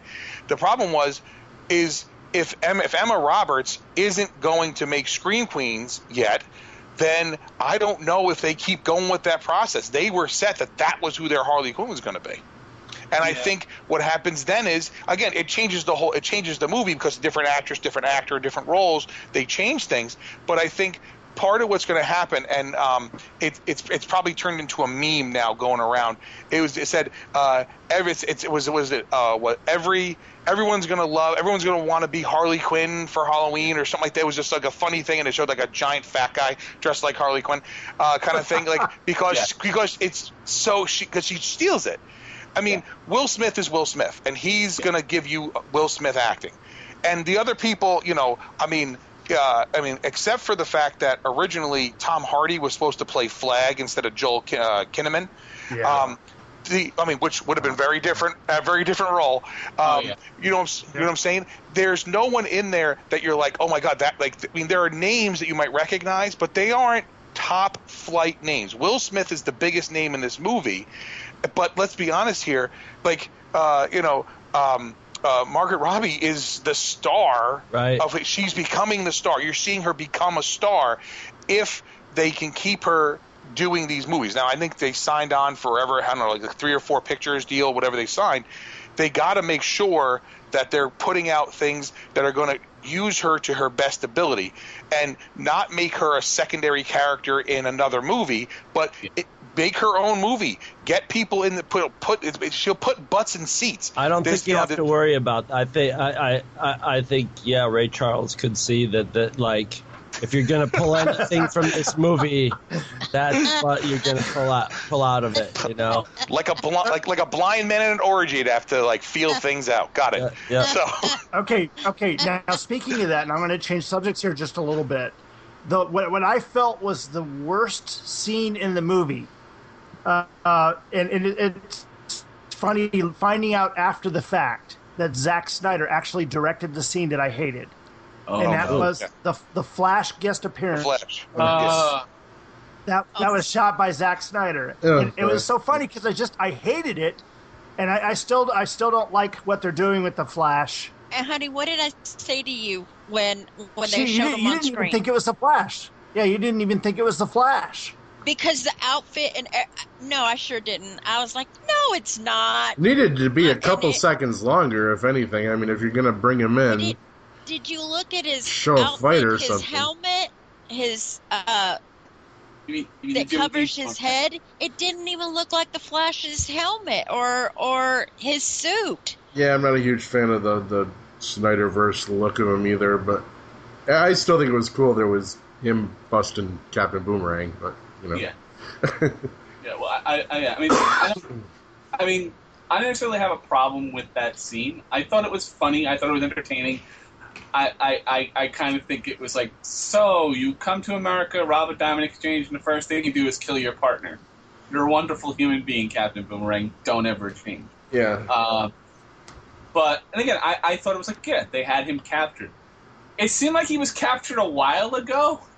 That's kind of why I got thrown off when he shows up in a bag when they're all going off into the city. But, again, it didn't bother me, and I guess I could take Zack Snyder in small doses. Well, the Flash showing up did kind of create a little plot hole for me that if Barry was, so already active, wouldn't you think he would run into the big swirling trash heap in the sky that? Oh yeah, well, where was Batman? Is about to destroy the world. No, seriously, where was Batman? Where was Wonder Woman? I mean, because those two should have shown up. I What, would think, yeah. And yeah, it's like, guys, we just stopped Doomsday. Oh, what the hell?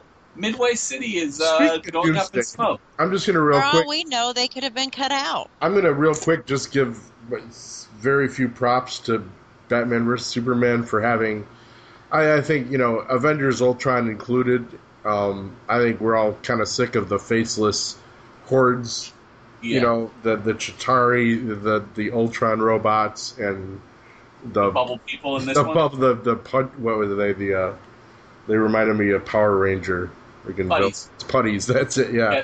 I've seen other people call them. It was the Putty Patrol. Yeah. I mean, the thing is, it's one of the. It's. Did anybody else notice they went through this whole big scene of them capturing the second team, the Beta team, and they bring her before the Enchantress, and she turns them into her minions.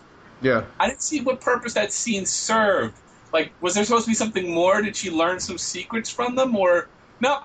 We're just gonna take 5 minutes here to show her turning them into putties. Yeah, look, Well, I think they were trying to show was that's why that crew, because the first wave they fight are all the civilians. They don't have any weapons. Yeah. Right. The second, when Deadshot's on top of the car and he's picking off every single one of them, they Yeah. all have the weapons. And I think what they're trying to do was, again, remember, and this is I think the thing here, like you have an audience who you have to assume isn't going to figure any of this shit out because they already couldn't figure out that Joker wasn't dead. They couldn't figure out anything else. Like, they need to be spoon-fed crap. So if you kind of just showed they were captured, all of a sudden they have guns, like, and I mean, one of them could have said, hey, wait, this is, what they could have pulled a dog tag off one of them and had the same thing. Like, this is, Colonel, whatever the fuck his face is, whatever. Well, that also served to justify what I remember Amanda Waller's line later. She got a boner for the idea of these easily available soldiers.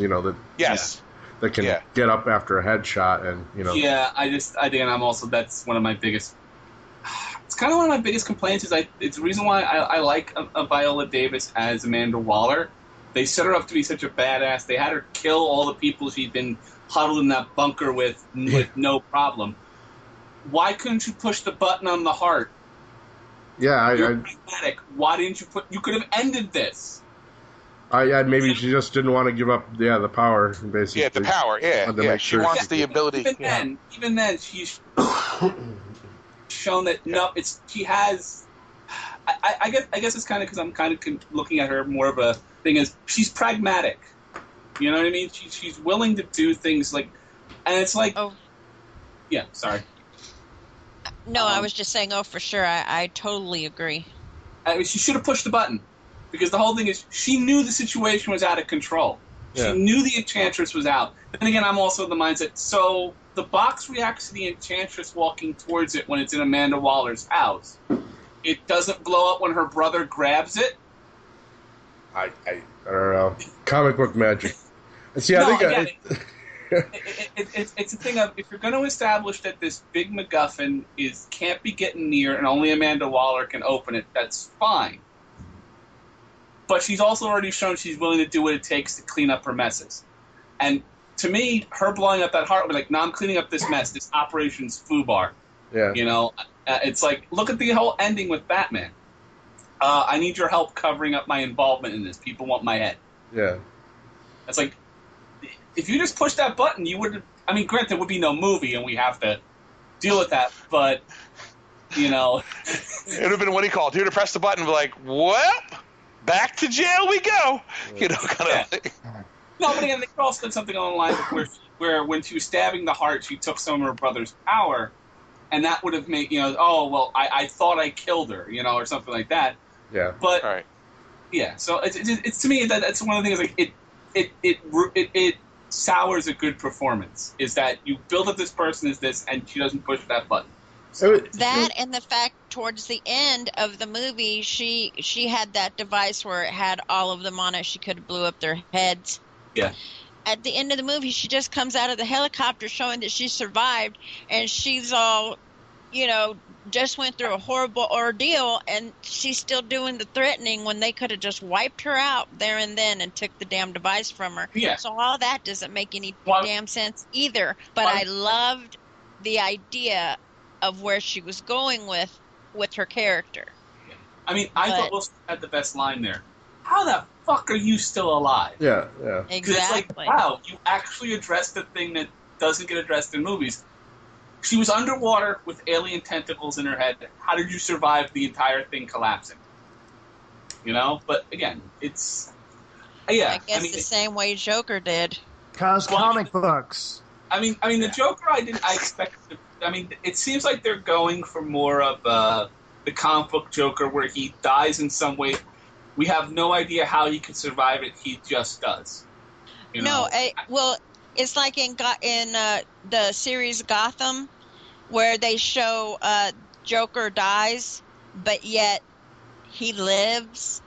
Yeah. Do you know what I mean? So I mean, totally, that's feeding off a little bit of what Jason was saying earlier, but how in the hell can you say you didn't know Joker was alive? Yeah. You know, he just exists. He is the spirit of. I mean, you just get that. As far as the cutscenes, I read there was one where he comes back with his face all fucked up too, like burnt, you know, because of the crash, which would make perfect sense. Yeah, but I mean, I guess whatever, they wanted a fresh faced Joker for the next movie he's in, and decided to scrap that.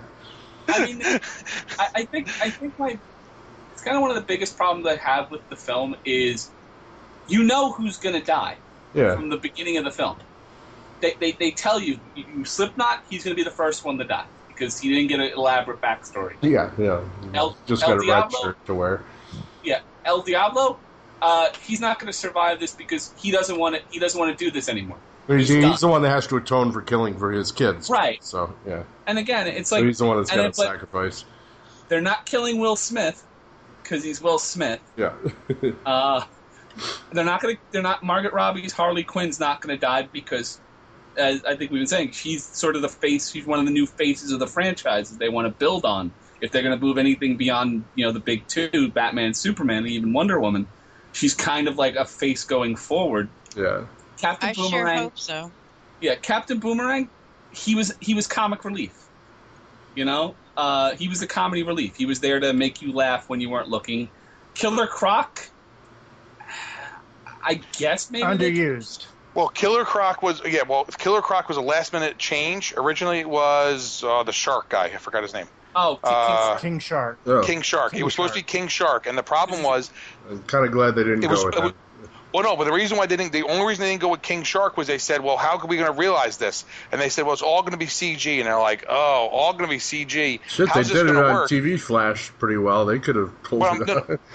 I'm just saying they were saying we can't really do this. Well, who could we replace this? How about Killer Croc? And the thing is with Croc is that it's all an appliance. It's all physical makeup on him. Yeah. And then the rest is all whatever. It's painted. But the whole point was they said that would be much easier to deal with because there's less CG having to be added in. Yeah, that's really the entire reason it was changed. Yeah, it's the difference between a $150 million movie and $200 million movie, basically. Yes, exactly. Yeah. I mean, again, it's like, I don't know. It's again, you could see who was going to die and who wasn't going to die, and it kind of, looking back at it, bothers me. That can be said about pretty much any superhero movie nowadays. It is, I mean, it's by necessity, No, I get that because we all, if you're going to a movie with a suspension of disbelief, you're able to buy that, a man can fly, Tony Stark can build something in a cave full of scraps. Captain America is he literally is everything he says he is. You're not cynical about it. Yeah. But how do I put this? You've already done the unpredictable thing of, in the second movie, spoilers already if we're this far in, you killed Superman. I know he's not dead, but you killed him. Yeah. For all intents and purposes, for everybody else in the universe, he's dead. Surprise us. I mean, imagine the shock on the audience's mindset if, they get to the end and what's his face, Will Smith says, "How the fuck are you still alive?" And she presses the button and his head explodes. Yeah. What? Wow. Yeah, she's not taking any lip from you. She still has leverage on. You still all have bombs, and her finger is faster than you guys can move. The one guy who could have stopped her, she killed first. Yeah, it would have been a bold move and probably pragmatic move because Will Smith, you're going to less likely get back for sequels to stuff. He's less of an iconic villain, I think, of Batman or any of them than probably even Killer Croc's a very iconic Batman villain now. And, you know, if you want to use Boomerang down you got a Flash movie coming up if you want to have the Rogues Gallery going on, which I they suspect fucking that's better. that's why nothing happened to him, is that I suspect he's, like, the whole thing is, like, and he kind of, again, he feels out of place. Because, again, everybody gets something. Like, Will Smith, Deadshot gets to see his daughter. Harley gets her cappuccino machine. Killer Croc gets BET, which was, like, vaguely racist. Yeah, it was like again, all the stuff that was cut, it ties directly into all that.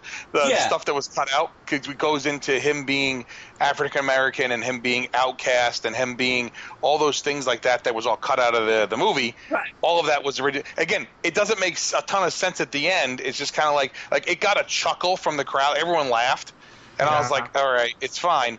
But I kind of like, there must be something before that, which is what it was. There's some pretty extreme stereotypes, and I mean, they went right to the stereotype book for most of the characters on this. Yeah. And Will Smith is wearing a pimp hat, for fuck's sake. What drives me nuts? They did break. He pulls it off. He does. That's what I'm He'd saying. make a great pimp, but come on. They did break a stereotype, though. Panda Man wasn't an Asian man under that costume.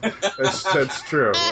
Well done. Well, Now the question is, did Panda Man survive? I doubt it. Was he even on the helicopter?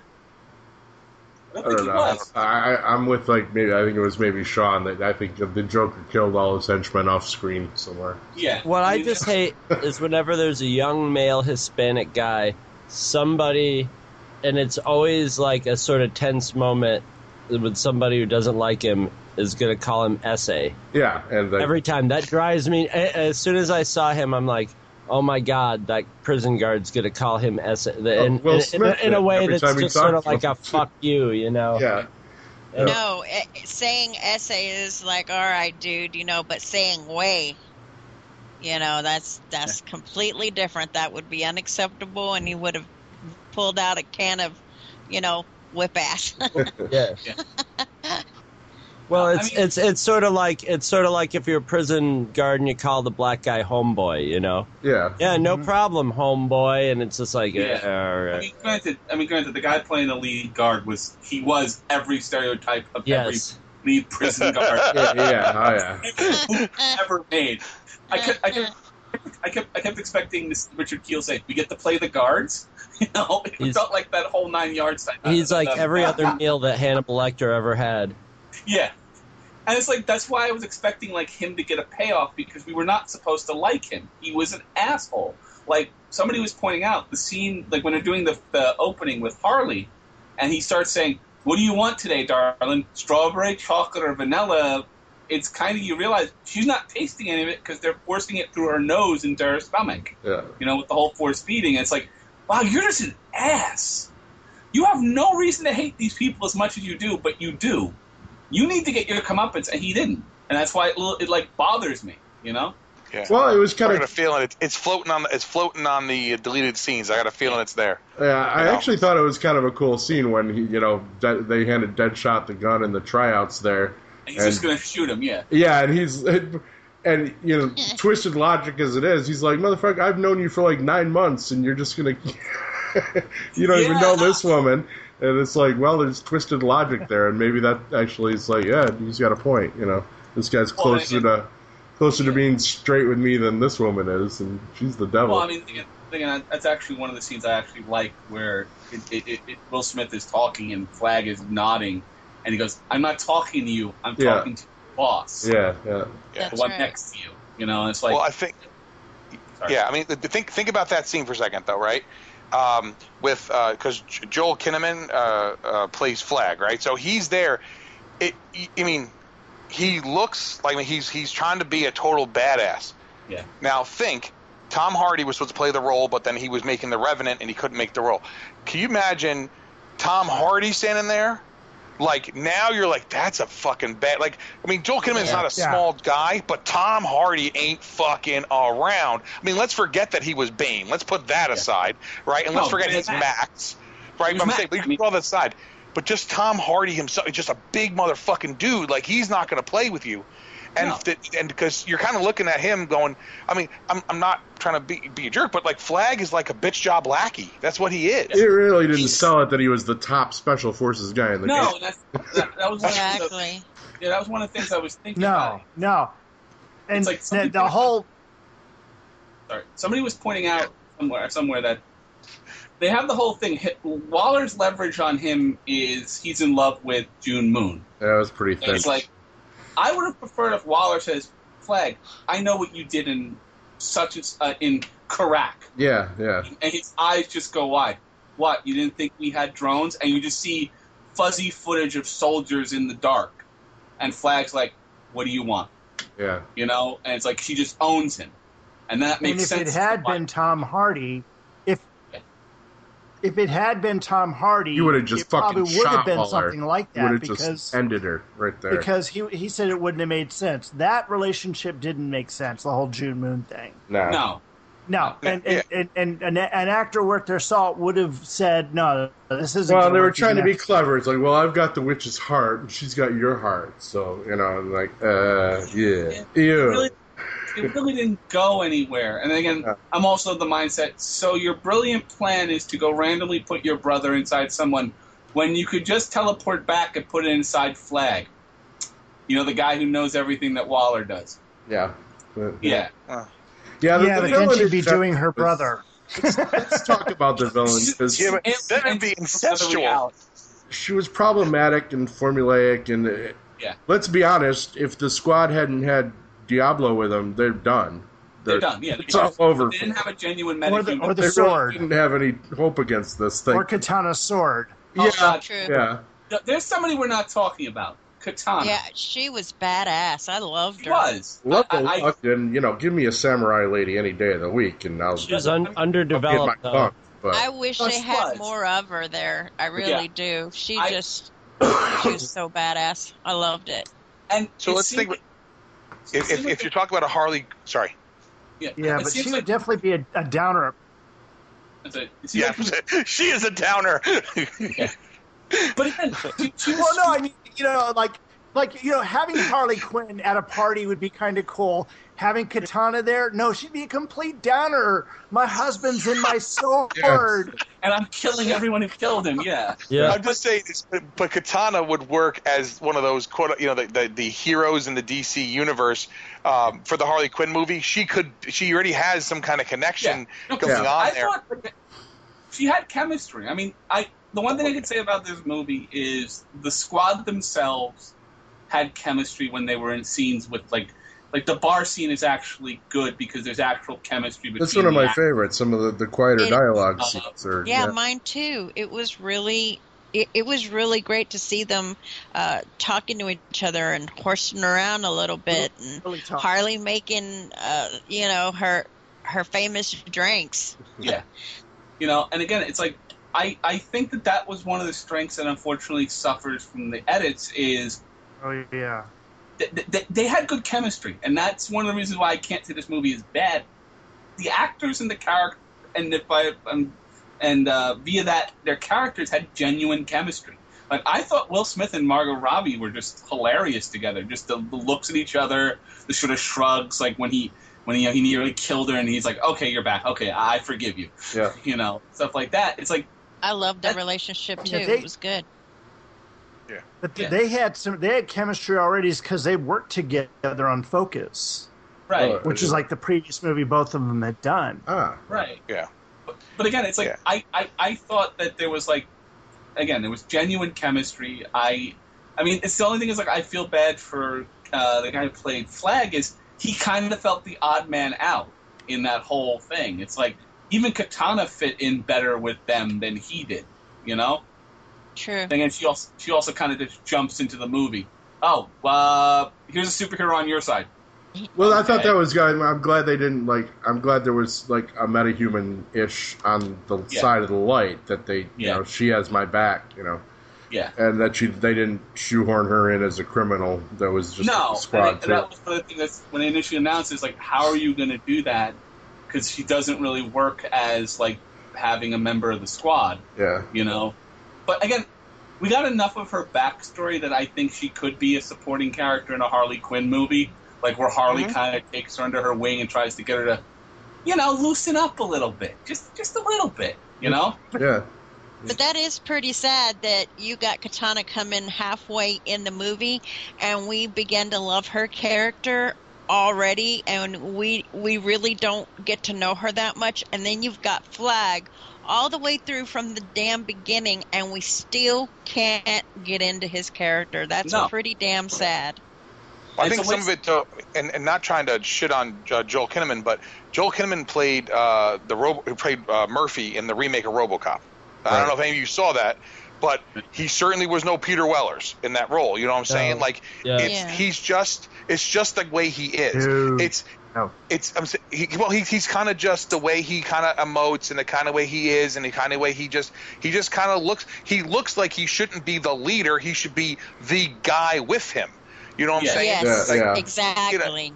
He doesn't. He should have been basically what Clint Eastwood's kid was. He was Clint Eastwood's kid was the extra. What's I forgot his name. I forgot the name in the movie. But Scott Eastwood plays one of the other guys. Plays one of the other. Guys. The one who blows himself up at the end.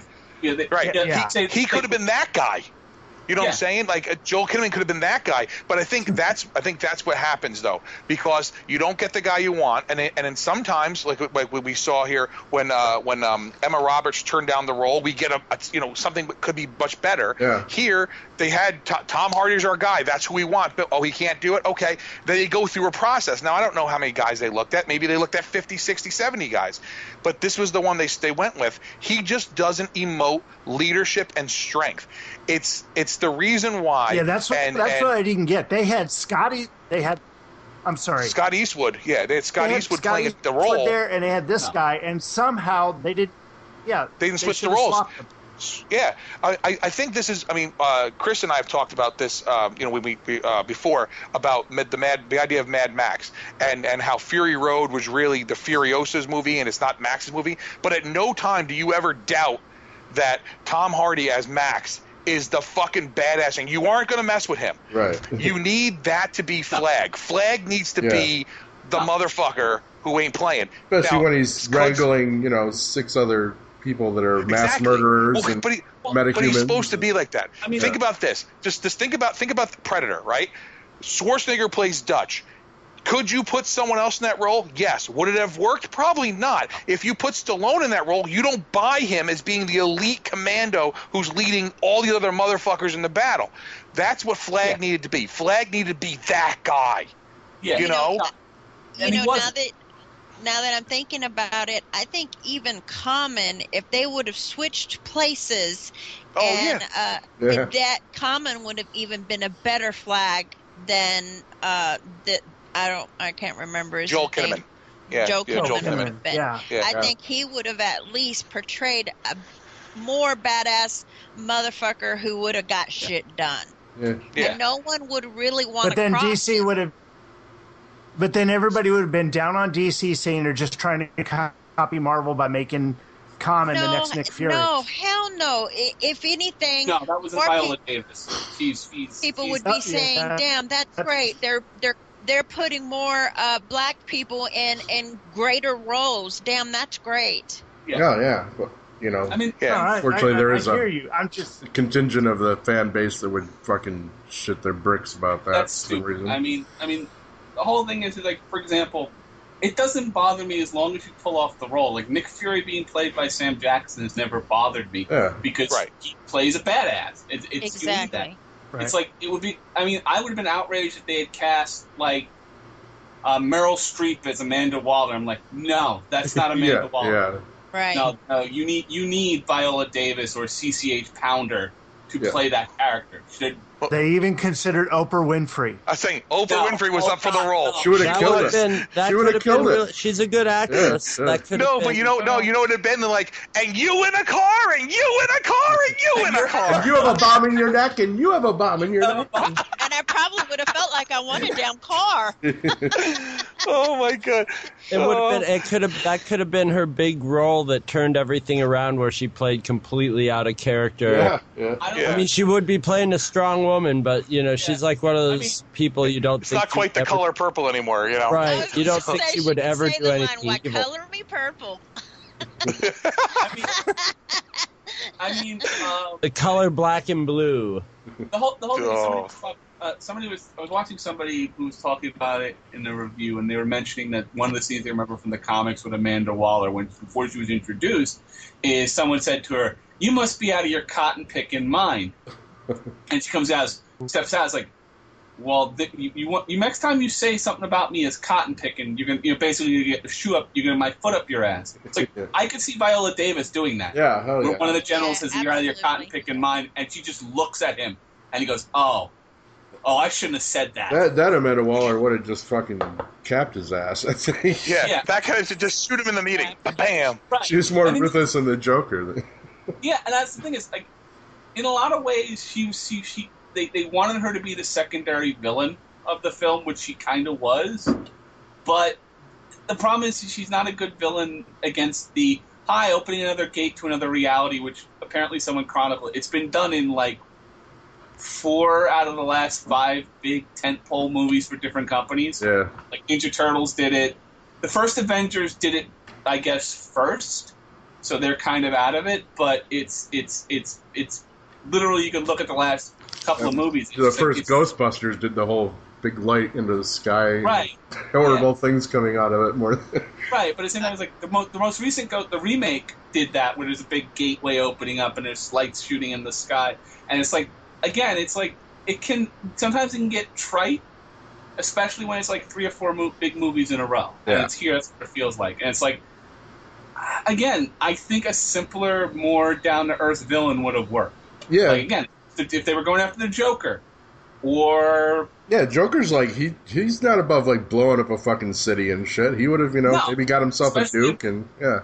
Well, or even just if you want to build the whole idea, like, again, if this is before Batman v Superman, he gets his hands on a piece of Kryptonian technology the government seized. Yeah. Why are they sending the squad in? Because we don't trust the heroes. And honestly, Amanda Waller's like, I don't want the Bat to know we have it. Yeah. Because I mean, they don't lie that she knows he's Batman. Yeah. I mean, it's like, literally, I'm asking you because I know your secret and I can blow you up real bad, Mr. Wayne. Yeah. And he's like, and I could blow you up too. So we'll just help each other out here. You know? Yeah. Exactly. Well, that's why David Harbour plays Dexter Toller in the movie, Tolver in the movie, and he has the line, "What if the next Superman? What if Superman came and ripped the roof off the White House and grabbed the president?" Oh, right? Superman 2 reference. Yes. Yeah. Right.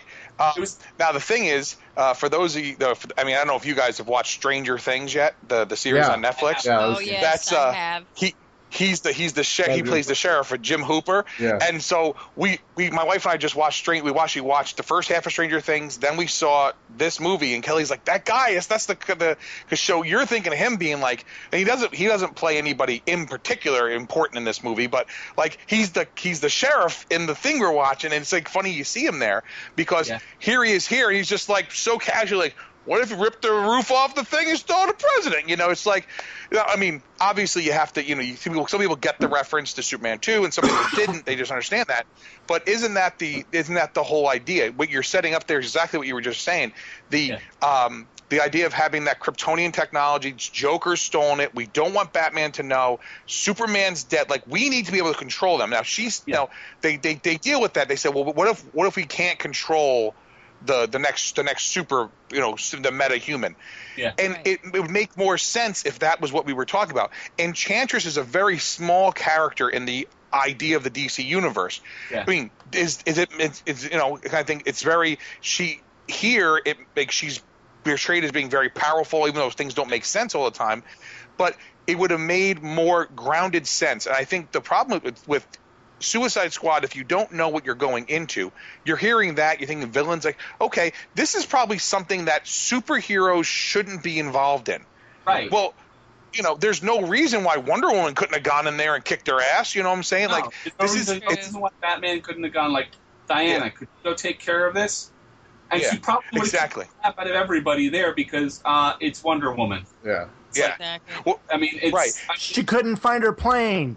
Oh, I just had a thought though, and if DC really wants to follow the Marvel formula, which has obviously been successful for them, and they're doing the stingers at the end of movies, so they're definitely kind of in that mindset. But given the stinger of this movie, if WB was smart, and we know this will never happen because they're not, but I think the opening of Justice League should be the League taking out the Suicide Squad, like Batman basically threatened at the end there. yeah. I mean, I think that would be sweet. Because that's how you start. That's how the Avengers, not so much first Avengers, but The second Avengers is, it almost starts out like a James Bond movie, is that it's a big action piece in the beginning, just to kind of Hydra and all that. Yeah. give you a good splash page and all that good stuff. And, the biggest problem with that is as much as I like the Suicide Squad, it's kind of always been a thing, even in the comics, is they're not heavy hitters. no. They're never going to be able to take on the Justice League. And in a lot of ways, there's a reason why it generally was Batman and other low-level heroes who interact with them. It's but like at they're some not heavy point they hitters. could team up with them, Right. and it would make for a decent movie as long as they do it right for a damn change and do it in order.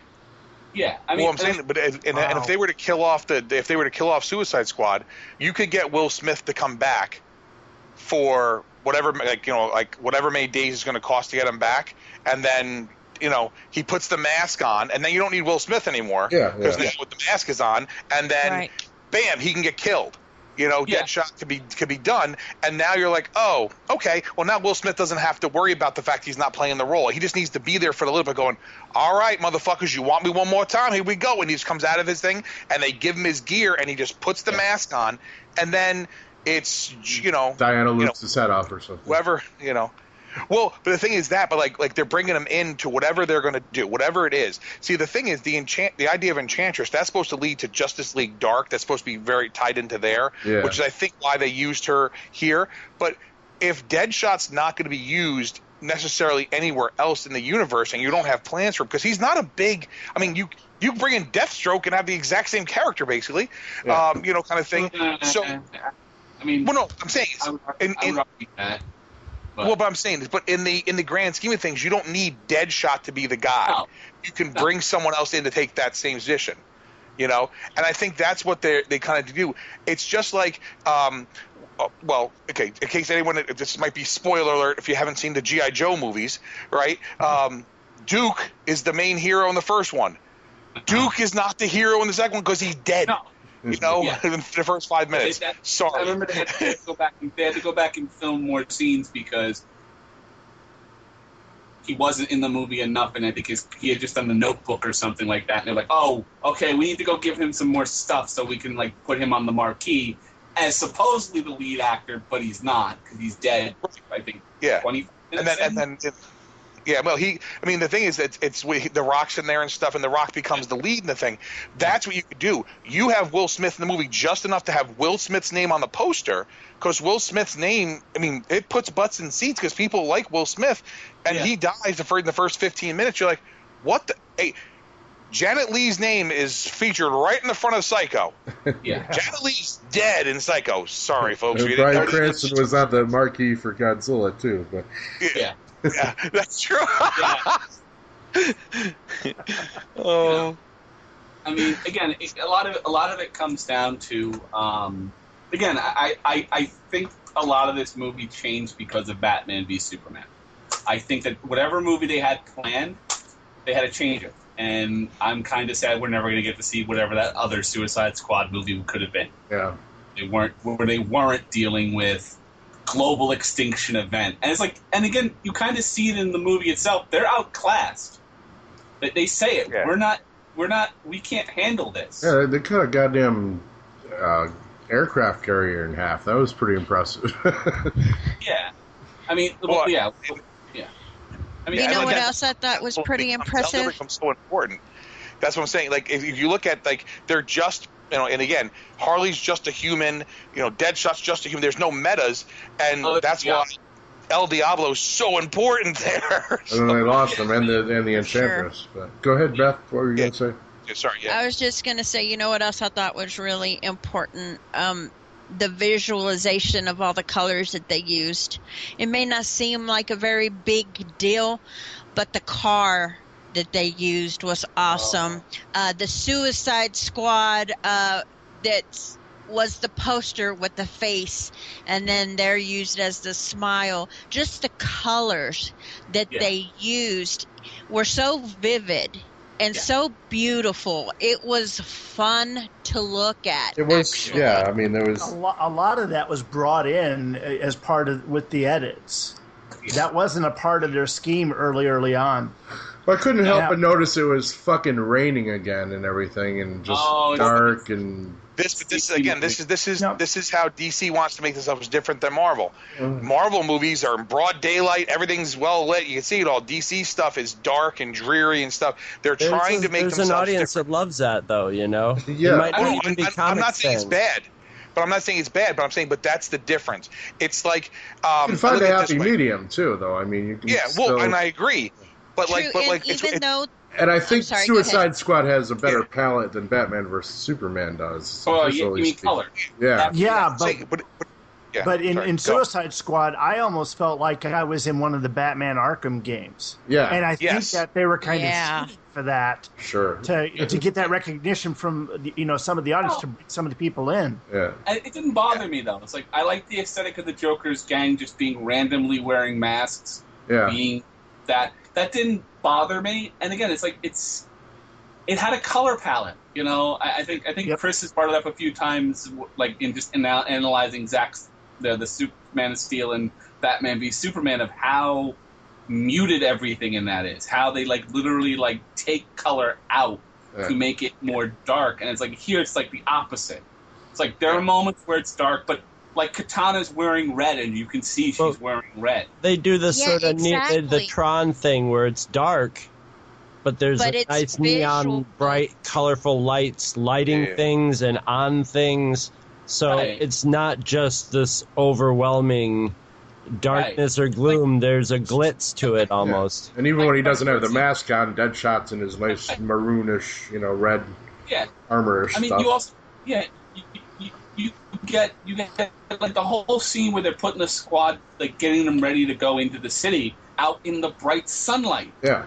You don't with that scene of would you do a scene like that where the Justice League is going to be? No, the Justice League is going to be fighting in the middle of the night in a storm. We're in a cloud of chaos. No, no. I think what you're getting to, I'm saying is this.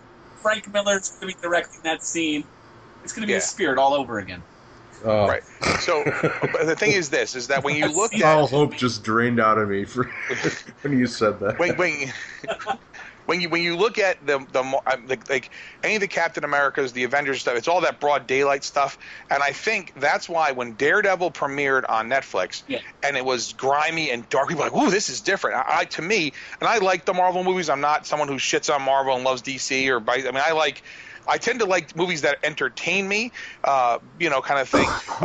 But when you watch something that's different, when you see Marvel stuff and it's all bright and out in the open, and I'm not saying it's bright and cheery, but it's they're showing you everything, and then you see something that's muted, it's more muted than that, in that being Daredevil, right? And maybe even Jessica Jones stuff takes place all over the place, but her life is, but what I'm saying is, but all the stuff with Cage, exactly, that's going to be. Yeah. Sorry, what I'm saying is that stuff there is going to give you something different, and I think that different is some of the reason why. I mean, it's just. I mean, again, whether you like it or not, it's your call. I happen to like everything I've seen so far on the Marvel side of the Netflix stuff, and I think Luke Cage is going to be good. I think Iron Fist is going to be good, but it's just different than their movies. And I think the problem is DC has got this in their head that we can make this dark and dreary, and it's that Frank Miller kind of look to things that they have to understand that we need to make things a little different, and that's why the punch of the color here is good. What will be the real tell is once we get away from, once we get to the Wonder Woman movie, that is that going to be clearly on the island it's going to be, bright sunshine, whatever. But is it going to be the same thing? Is it going to be dark and dreary? Oh, Sean, we're not getting you. Sean, Hey, Sean, Sean, you're breaking up, buddy. You keep cutting out. Yeah. Hello. Hola. Uh-oh. Oh, man, did we lose him? He's kicking the modem or something, hopefully. So, I'm just, it's just one of those things that you kind of look at things that are a little different, and, if that could be... You there, Sean?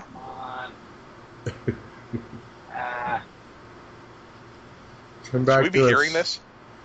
Yes, I can hear part of it. No, but should we be hearing that? Like, oh, come on. I mean, it really Hey, you got to does hit the sound mute like you're button before enjoying you do that on the yourself podcast. But I'm going to try and pick the guys up.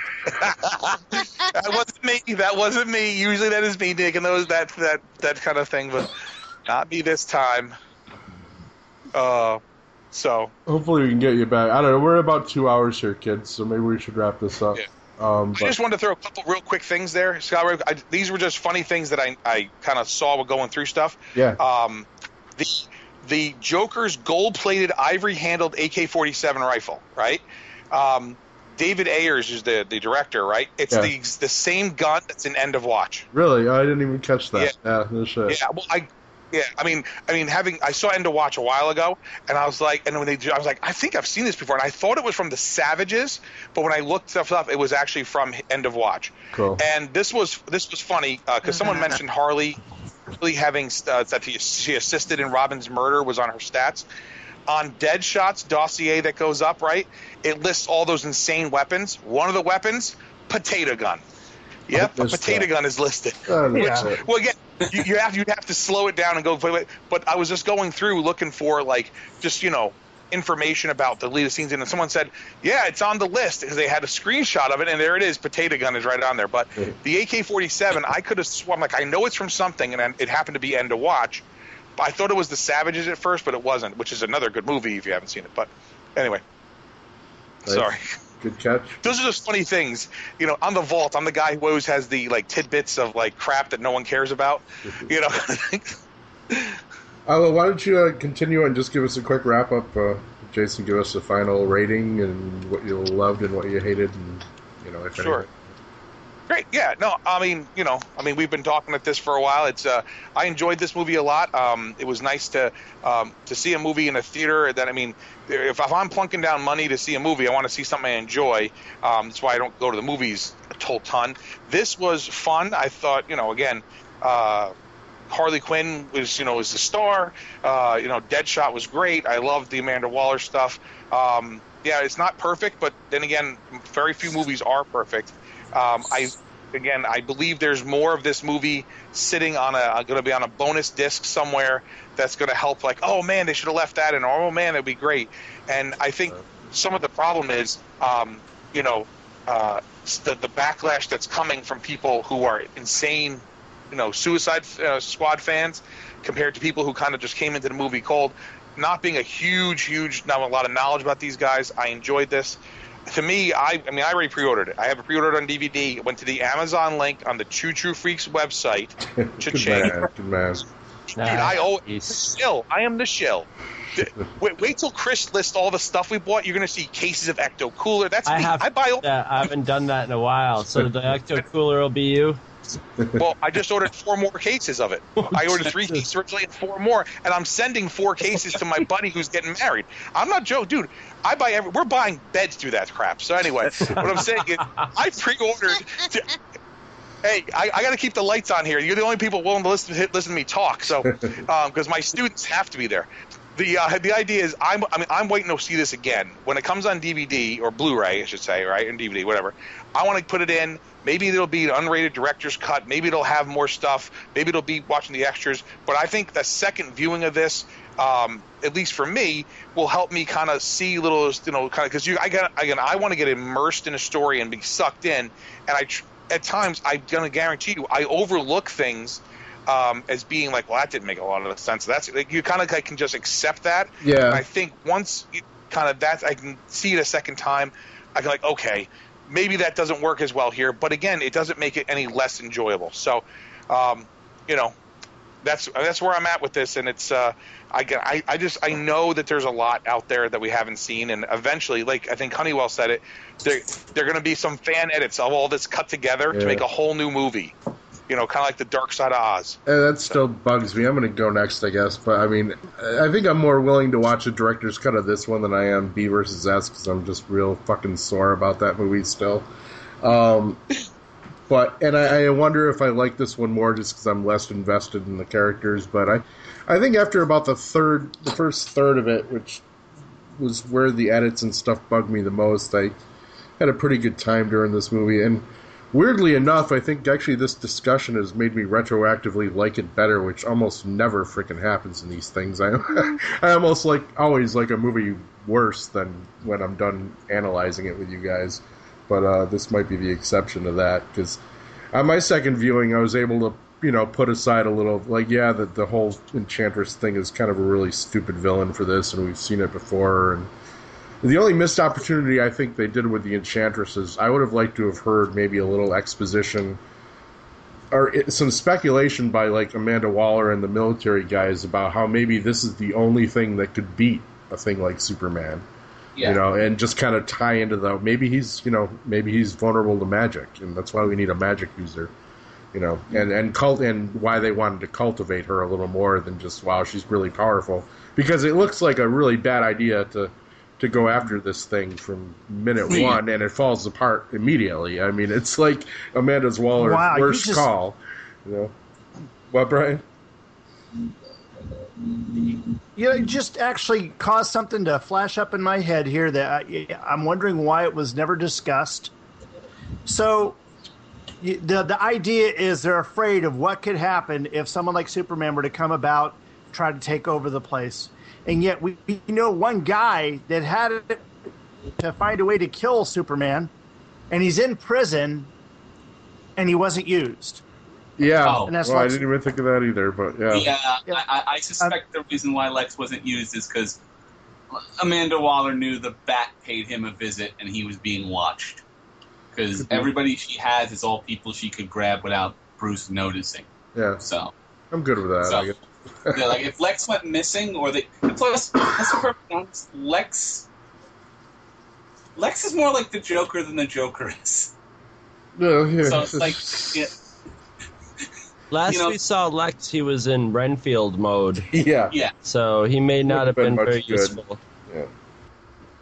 And how much of that was him and him just going, I had this Kryptonian machine, I just pour some stuff in it and it makes me a monster. Again, I'm kind of talking out of my ass because I haven't seen Batman v Superman, and I have no intention of it if I can avoid it. You sounded like you saw it. Okay. I'm one of those people that because I'm not going to see the movie doesn't mean I can't find out about it. It's the internet.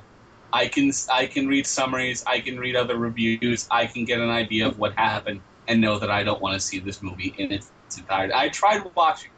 I had a friend who had a copy because she was doing a review, and I couldn't get through it. Yeah. I literally every scene. This is stupid.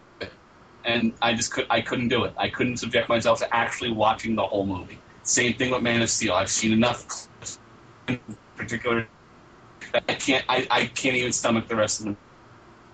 That's me. I'm not trying to be a hater. People liked it. That's great. It's not for me. Yeah. Hey. Yeah. I got one other question though for Scott. Now, aside from you, did anyone else see the movie a second time? No, I haven't had a chance yet. I have a 5-year-old who wants to see it, but we're fighting between this and Pete's Dragon. Well, don't take the 5-year-old. Yeah, I understand. Don't take the 5-year-old. Oh, wait. Okay, sorry, but the thing is, you got to remember, if you guys don't know, my 5-year-old is the one who watches all the horror movies with me. We were sitting watching all the Child's Play. My daughter, this movie is cake for her. Yeah. Oh yeah. This is cake for her. There's no even my child horror in this.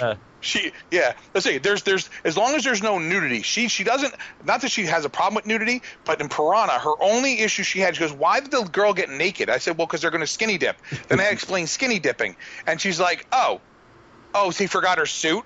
okay, I'm good now. That's her entire thing. She didn't give a fuck about anyone getting killed or anything. So this movie's nothing to her. But she might want to see Pete's Dragon. But then she heard there's an original. She goes, not really big on remakes, Dad. She's 5. This is what I deal with. You're raising.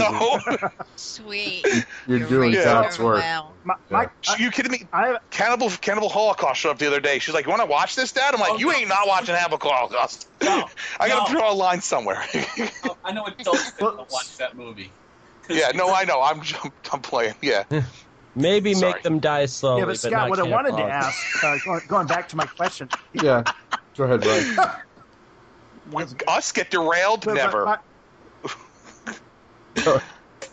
Brian? Go. No, my question there is, in the second viewing, did you find yourself maybe tapping your fingers or rolling your eyes while they were giving the exposition at the beginning over? Because it seemed like there was some repetition. Yeah, there was some big introduced repetition. everybody 2 or 3 times. Yeah, I don't know what they were thinking of with it. The first... It was bad editing. The first 2 scenes before they got to Amanda Waller saying it were just like, really out of place. I mean, with Harley and Deadshot, and then they just go to Amanda Waller to introduce Harley and Deadshot again, and then everyone else, well, almost everyone else. Yeah, it was just, it was kind of, the first 30 minutes of the movie I really didn't like. Yeah, I think this is a movie that multiple viewings might, it didn't get any better. That part didn't get any better for me. The rest of it did. I said I was able to lose myself, a lot better in the score, and the narrative just flowed a lot better when it was linear. There's ways to do flashbacks and exposition and stuff, and they kind of botched it, in my opinion. Well, that's, Yeah, it was almost, it was almost like I wish I could skip ahead of this. I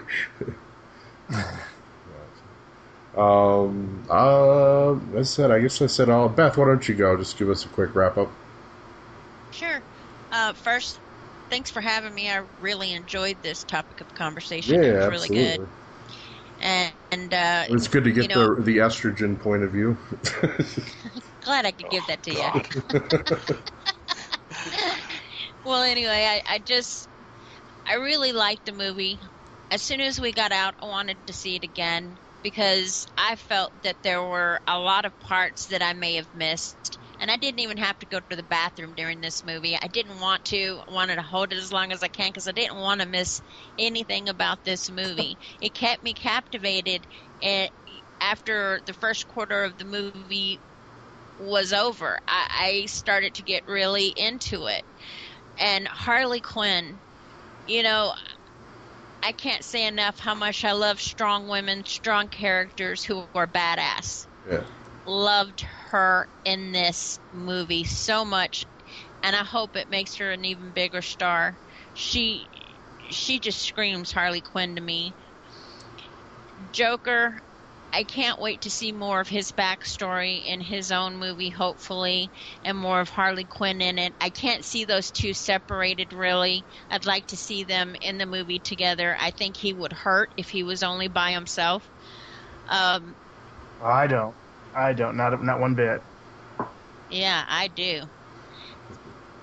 But anyway, so as far as the rest of the cast, I think everyone played a pretty good role except for Flag. I really feel bad for the guy playing him. Not because I'm not saying he's a good actor. It's just this wasn't the part for him. Yeah. I think he could have been better used somewhere else. And as far as the rest of the cast, like Amanda Wilder, is that her name? Waller, yeah. Yeah, Waller, yeah. Yeah, I thought her character was also a badass. You just didn't want to fuck with her, and I think that was good. She played it off well. I really can't say that don't want to work for her either. I really don't see Oprah Winfrey doing it that well, but then again, who knows? I'm just saying. So Oprah would have been a distraction. Viola Davis is a great character actor, and she was able to Yes. disappear into the part a lot better than Oprah would have been able to. And CCH Pounder would have been able to do made a meal out of that role too. Yeah, definitely. And she had done it in Batman Superman Apocalypse, Enemy. I'm trying to remember the name of that one. It was It's Public Enemy. Public Enemy. Yeah, she was the voice of Waller. And wasn't she also the voice? And I of think course she was the voice. pretty good in that. She also might have been the voice in Assault on Arkham. I wouldn't be surprised. Yeah. Now, what's interesting is Katana. This was her first film altogether. She had not done anything else before this movie. Oh wow, okay. Well, her too. Strong woman, another badass. And the short time that she was there, she really commanded the screen when she was on, and it was good to see. It was she was so on point. I loved the visual color of the movie. I really did. More than anything, I haven't seen a movie like this since Avatar. On the color, even though it's dark, you can really see it. And I think that really made a feel for the movie, and I liked it. I'll hope to order it soon. We haven't yet, but it's definitely on the agenda, and I don't mind seeing it again in the theater just to get the feel with everyone there. I think we... No one clapped at the end of the movie, but sometimes they do. And there were short parts at the ending that you want to stay for. You might not want to take your 5-year-old to see it, but my 9-year-old loved it. Is that Jason laughing? Yeah. Oh no, my daughter is. My daughter's not the typical 5-year-old. If you listen to any vaults, of when we're on the vault, and Chris and my brother and Hero and all, it's different. But I definitely agree with that. Yes, you're on point with all that stuff. Command functions are offline. Hey, I love when things just all of a sudden shit the bed. I know it. There's no other need. We almost made it out. We almost made it. No, there was I had like this weird little, it was like almost like everybody started garbling, and then like one person would drop off, and then everything just shit the bed, and I was just like, oh, okay. I was like, damn Perseid hello? meteors or something. Oh. Did I say something wrong? No. I saw Sean's signal fading there, and then everything went. So I don't even know where the hell we were now. It's goddamn Skype. That was most likely on my end. Because I'm saying the issue is that Beth can hear Brian, he can hear her. We're like, where's everybody else? They're just next to each other. No, I'm just joking. We'll get Brian. You wrapped up, didn't you? Hey, honey, could you hear me? Yeah, I can hear you. No, could you hear me? No. Earlier I could not. Earlier I could not. Shitting with you, honey. Can you hear me? Well, I can hear you right now, but it's been a long fucking week. Alrighty. Okay, my closer on this basically says this, is that I enjoyed what I saw. It gave me what the trailers promised me. I'm looking forward to whatever they put out next. I hope that they can cut out all the bullshit that went on with this one, and just let them make the movie they want to make. Yeah, that'd be nice. Sean, now that we have you back, give you a chance to wrap up. Okay, well, I like I said, I kind of went in this movie with the lowered expectations that I had because of how I felt about the other two movies in this cinematic universe. That definitely helped. That helped my... Yeah, it did. I also was intrigued by the trailers, and I'm going to probably sound horrible here, but Margaret Robbie, something about her, just the more I saw of her, got me intrigued to see how her performance was going to be in this movie. And I was pleasantly surprised. I thought she was great. I know everybody says Will Smith is playing Will Smith. I think at some points he stepped out of his comfort zone. He actually cursed. I mean, how often does he do that anymore? He doesn't really curse in movies anymore. True. I thought, like I said, most of the cast, most of the core members of the squad had good chemistry.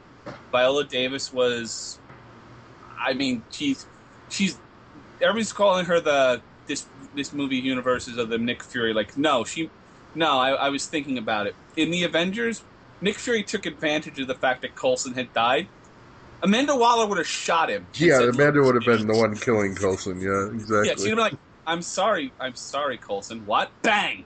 Loki did it. You know, that's a nice difference to have. Yeah, she was the Robert Redford character in this. Yeah. She would have been totally on Hydra. She would have been part of Team Hydra. What? We're taking over the world to protect it? Sure. She's got a winter soldier tucked away somewhere. Yeah. I mean, that's the whole thing. But I enjoyed it. It's a flawed movie, unfortunately. A lot of that comes from the edits that were made, some of the choices made with the story in terms of the villain, and honestly, a lot of it comes down, like I was saying, the edits. The edits are what hurts this movie. Studio interference, I think, is the big monster in all of these. It's not. I honestly think I'd have to see what what was excised. Yeah. Because I can't just blanketly say the studio made mistakes. Like, no, occasionally they actually know we shouldn't do this. Because I've seen too many times where directors are not told no. I love Quentin Tarantino, but guy needs to sometimes have an editor come in and like tell him, Quentin, you can't do that. You know, but in this case, I think it's just general editing, bad editing. Really, some not really well developed characters such as Flag and the Enchantress, and really a lackluster final act, and that's what hurts this film the most. Yeah. Other than that, it's an enjoyable film. I would not mind seeing it if they decided to do a Suicide Squad 2 where they take on someone a little less world-ending. You know? Yeah. Maybe Waller sends the squad to get Harley back. I don't know. Yeah. You know, that's my big difference. Is I flat out would not recommend people go see B versus S, and no, I won't. At least until whatever the director's cut fixed or didn't fix. Yeah, I've seen the people's complaints about that. They're milking that for money too. You can only buy it. You can't rent it. Yeah, fuck them. I saw some mutual. The scenes will show up on the internet eventually. Fuck them if they haven't already. But, no, but ultimately, I would say go see it. If you don't go expecting to see some major renaissance of superhero movies. Go expecting to see a movie that's fun at times, and you should come out of it fine. You shouldn't come. I didn't feel like I wasted my money, so I guess that's a bonus for any movie. I don't feel like I wasted my money or wasn't bored. I'm fine. This movie was okay.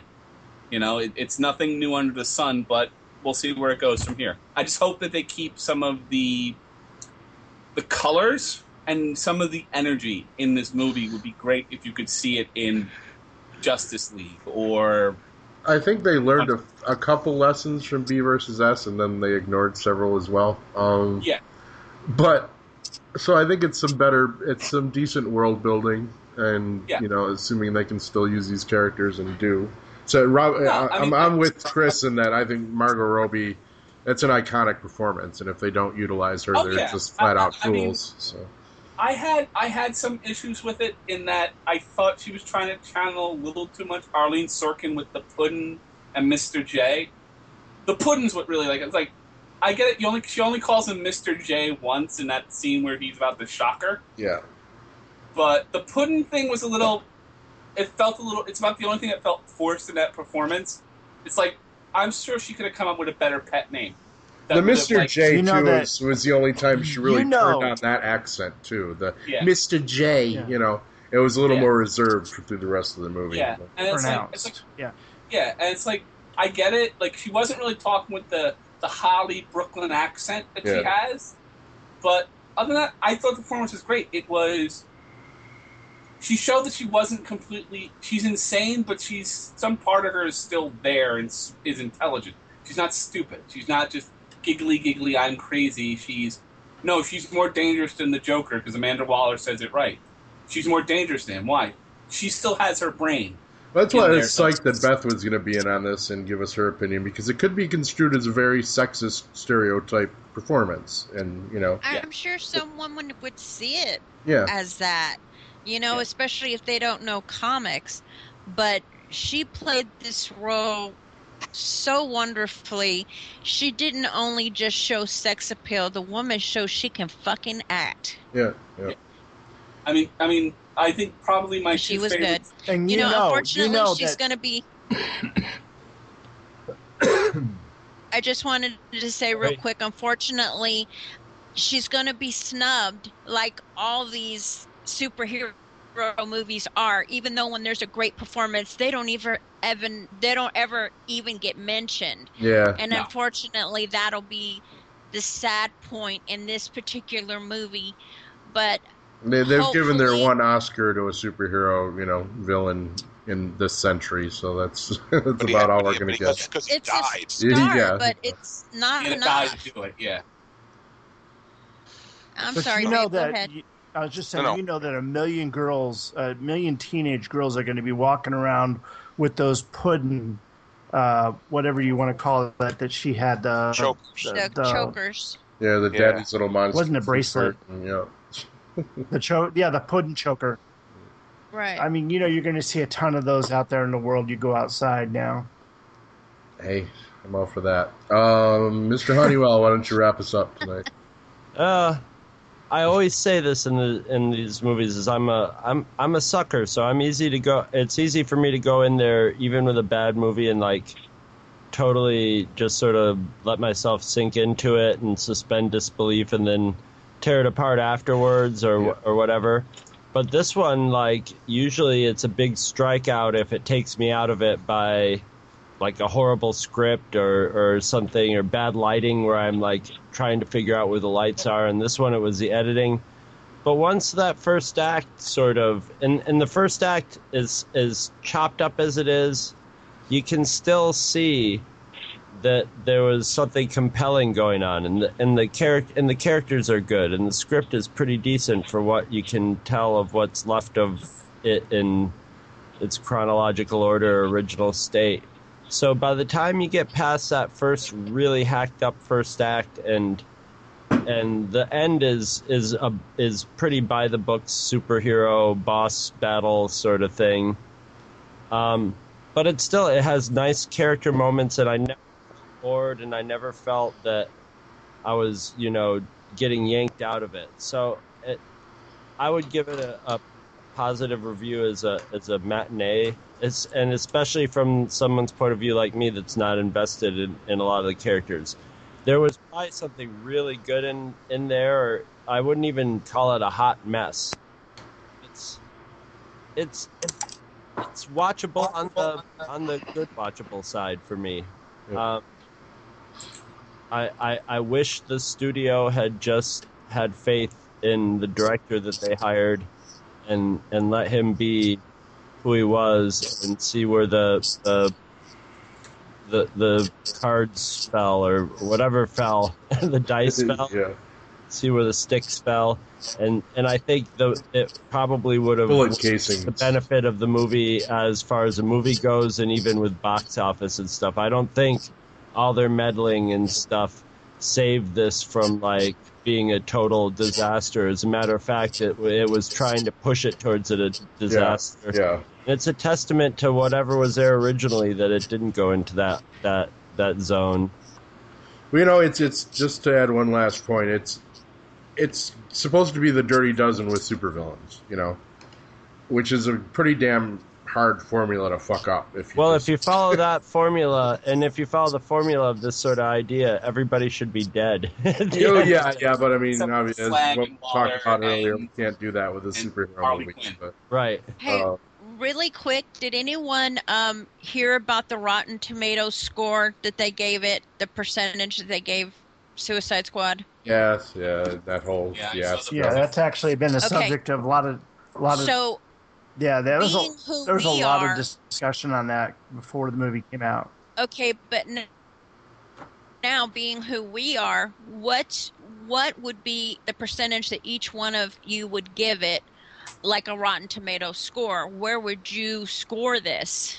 Yeah, but Rotten Tomatoes isn't. I mean, the percentage on Rotten Tomatoes isn't like how good the movie is. It's just basically the percentage of people that have reviewed it that have given it positive or negative. So, right. So I mean, I like a movie could be like a 99% Rotten Tomatoes, but everybody gave it a just sort of over the edge, like, yeah, it was a good movie. It's still 90. But most of the people that are giving those scores don't even aren't into comic books. They don't really care for these type movies, If I- so if I the was score is scoring rather it- low. If I was a critic that had to watch a million movies and had no investment in comics or interest in it, I would probably be along the tomato line of 30% on this movie. I would be like, why would I even bother? But being into that sort of material, all of a sudden it strikes different chords in me. So I would, like myself, I would give it like a 60. Yeah, I'd still go between 50 and 60%. I mean, that's... See, I was along like 75, 76%. Yeah, it's not an F. It's, to put it in numbers, it's like it's maybe high 60s, low 70s for me. Solid C+, B-, C+. See, which is a movie that we would all like to watch again. So that says something about this movie. Unfortunately, DC got too involved, and it could have been better. Well, hopefully, I mean, it burned up the box office, in the beginning, and it's probably going to have kind of the drop. And it off wasn't. thing, Yeah. It doesn't need to make as much money as B versus S was expected to, but I think this movie is what people were saying. Some people were saying B versus S was like, oh, B versus S is is a really good movie, but it got messed up, and that's what's wrong with it. Whereas I don't think what they did to BVS is, and if you put it back, I don't think it fixes it. Whereas this one, I think you can make a legitimate argument for, the studio royally fucked up what was probably a pretty decent to maybe even really good to awesome movie. Yeah, agreed. I was looking at Box Office Mojo. It is already made worldwide $370 million. So it's made $190 million in the foreign market. It's going to get hurt. About 180 here. It's not going to be allowed in China, so that is going to hurt it. But why is it not be allowed in China? Supernatural shit. What's no magic? Ghostbusters wasn't allowed either. The Ghostbusters. That's weird. It's like, but then again, it's like I don't understand that. I really don't. They like giant robots. It's crazy Chinese. This week also. No, China. That's China, not Japan. No. The dragons are a mythical creature, but yet you can have that. I'm just a little confused about that. Transformers is huge in China. China loves giant robots. Same thing for Grim. It's Japan. they like Pokemon. Yeah. China does too, yeah. And there are also mythical creatures in that. Who knows? And they like Iron Man. There's Pokemon Go is not allowed in China. Scarlet, they love Civil War and Scarlet Witch was in that, so who knows? I don't know. China views Pokemon Go as a potential spy tool, so they do not allow it. Potential spy tool. It is. It is a spy. A mapping tool. And if y'all that play it, make sure your cameras are off at night. That's all I gotta say. You don't even need to have your camera on. They're already talking about they could use Pokemon Go if you got like somebody and you want to get a picture inside of their drug house. Just have a Pokemon pop up, and when they aim their camera at it, you got a picture of the inside of their house. Yeah. Nice. Or if you're looking for a person, maybe you'll see that person in the picture. Shit, I knew I shouldn't have let So I should never be playing while naked. You should always be playing on that game. Oh, babe. Let him see. Let him look. Take a cold, hard look, you bastards. That's what I'd say. All right, folks, I'm going to cough up half a lung Pull the here. plug. I've been suppressing thanks to my allergies. So thank you all for joining us, and appreciate it. I do have been part of it. And I'll try to have this out before Jesus comes sometime. I've heard that before. If you shop at Amazon.com, please consider using the link at twotruefreaks.com to shop there. If you use this link to go to Amazon and then you shop, Two True Freaks gets a little cut of what you buy, and it doesn't cost you anything extra. So you get to shop as usual and help out the Two True Freaks at the same time.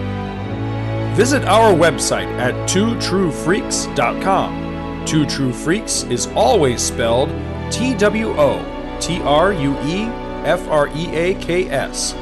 You can email Two True Freaks directly at twotruefreaks@gmail.com. Two True Freaks and all of its excellent affiliates are available on iTunes, and you can choose to subscribe to either the entire network if you wish, or pick whichever individual shows you want to follow. We have so many shows to choose from, there's just bound to be one that appeals to your particular fandom. Just search Two True Freaks with an exclamation mark at the end, space, and a number 2. You can find Two True Freaks on Facebook. Just search for Two True Freaks. If you ever leave your house and you actually have friends, why don't you tell them about Two True Freaks? If you've enjoyed our show, please won't you take a moment to rate us on iTunes? That helps others find the show too.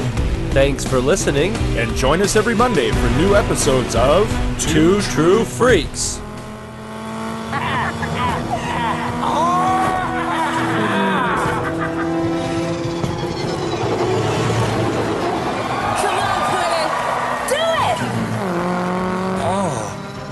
We have got company. Betsy, Betsy, Betsy.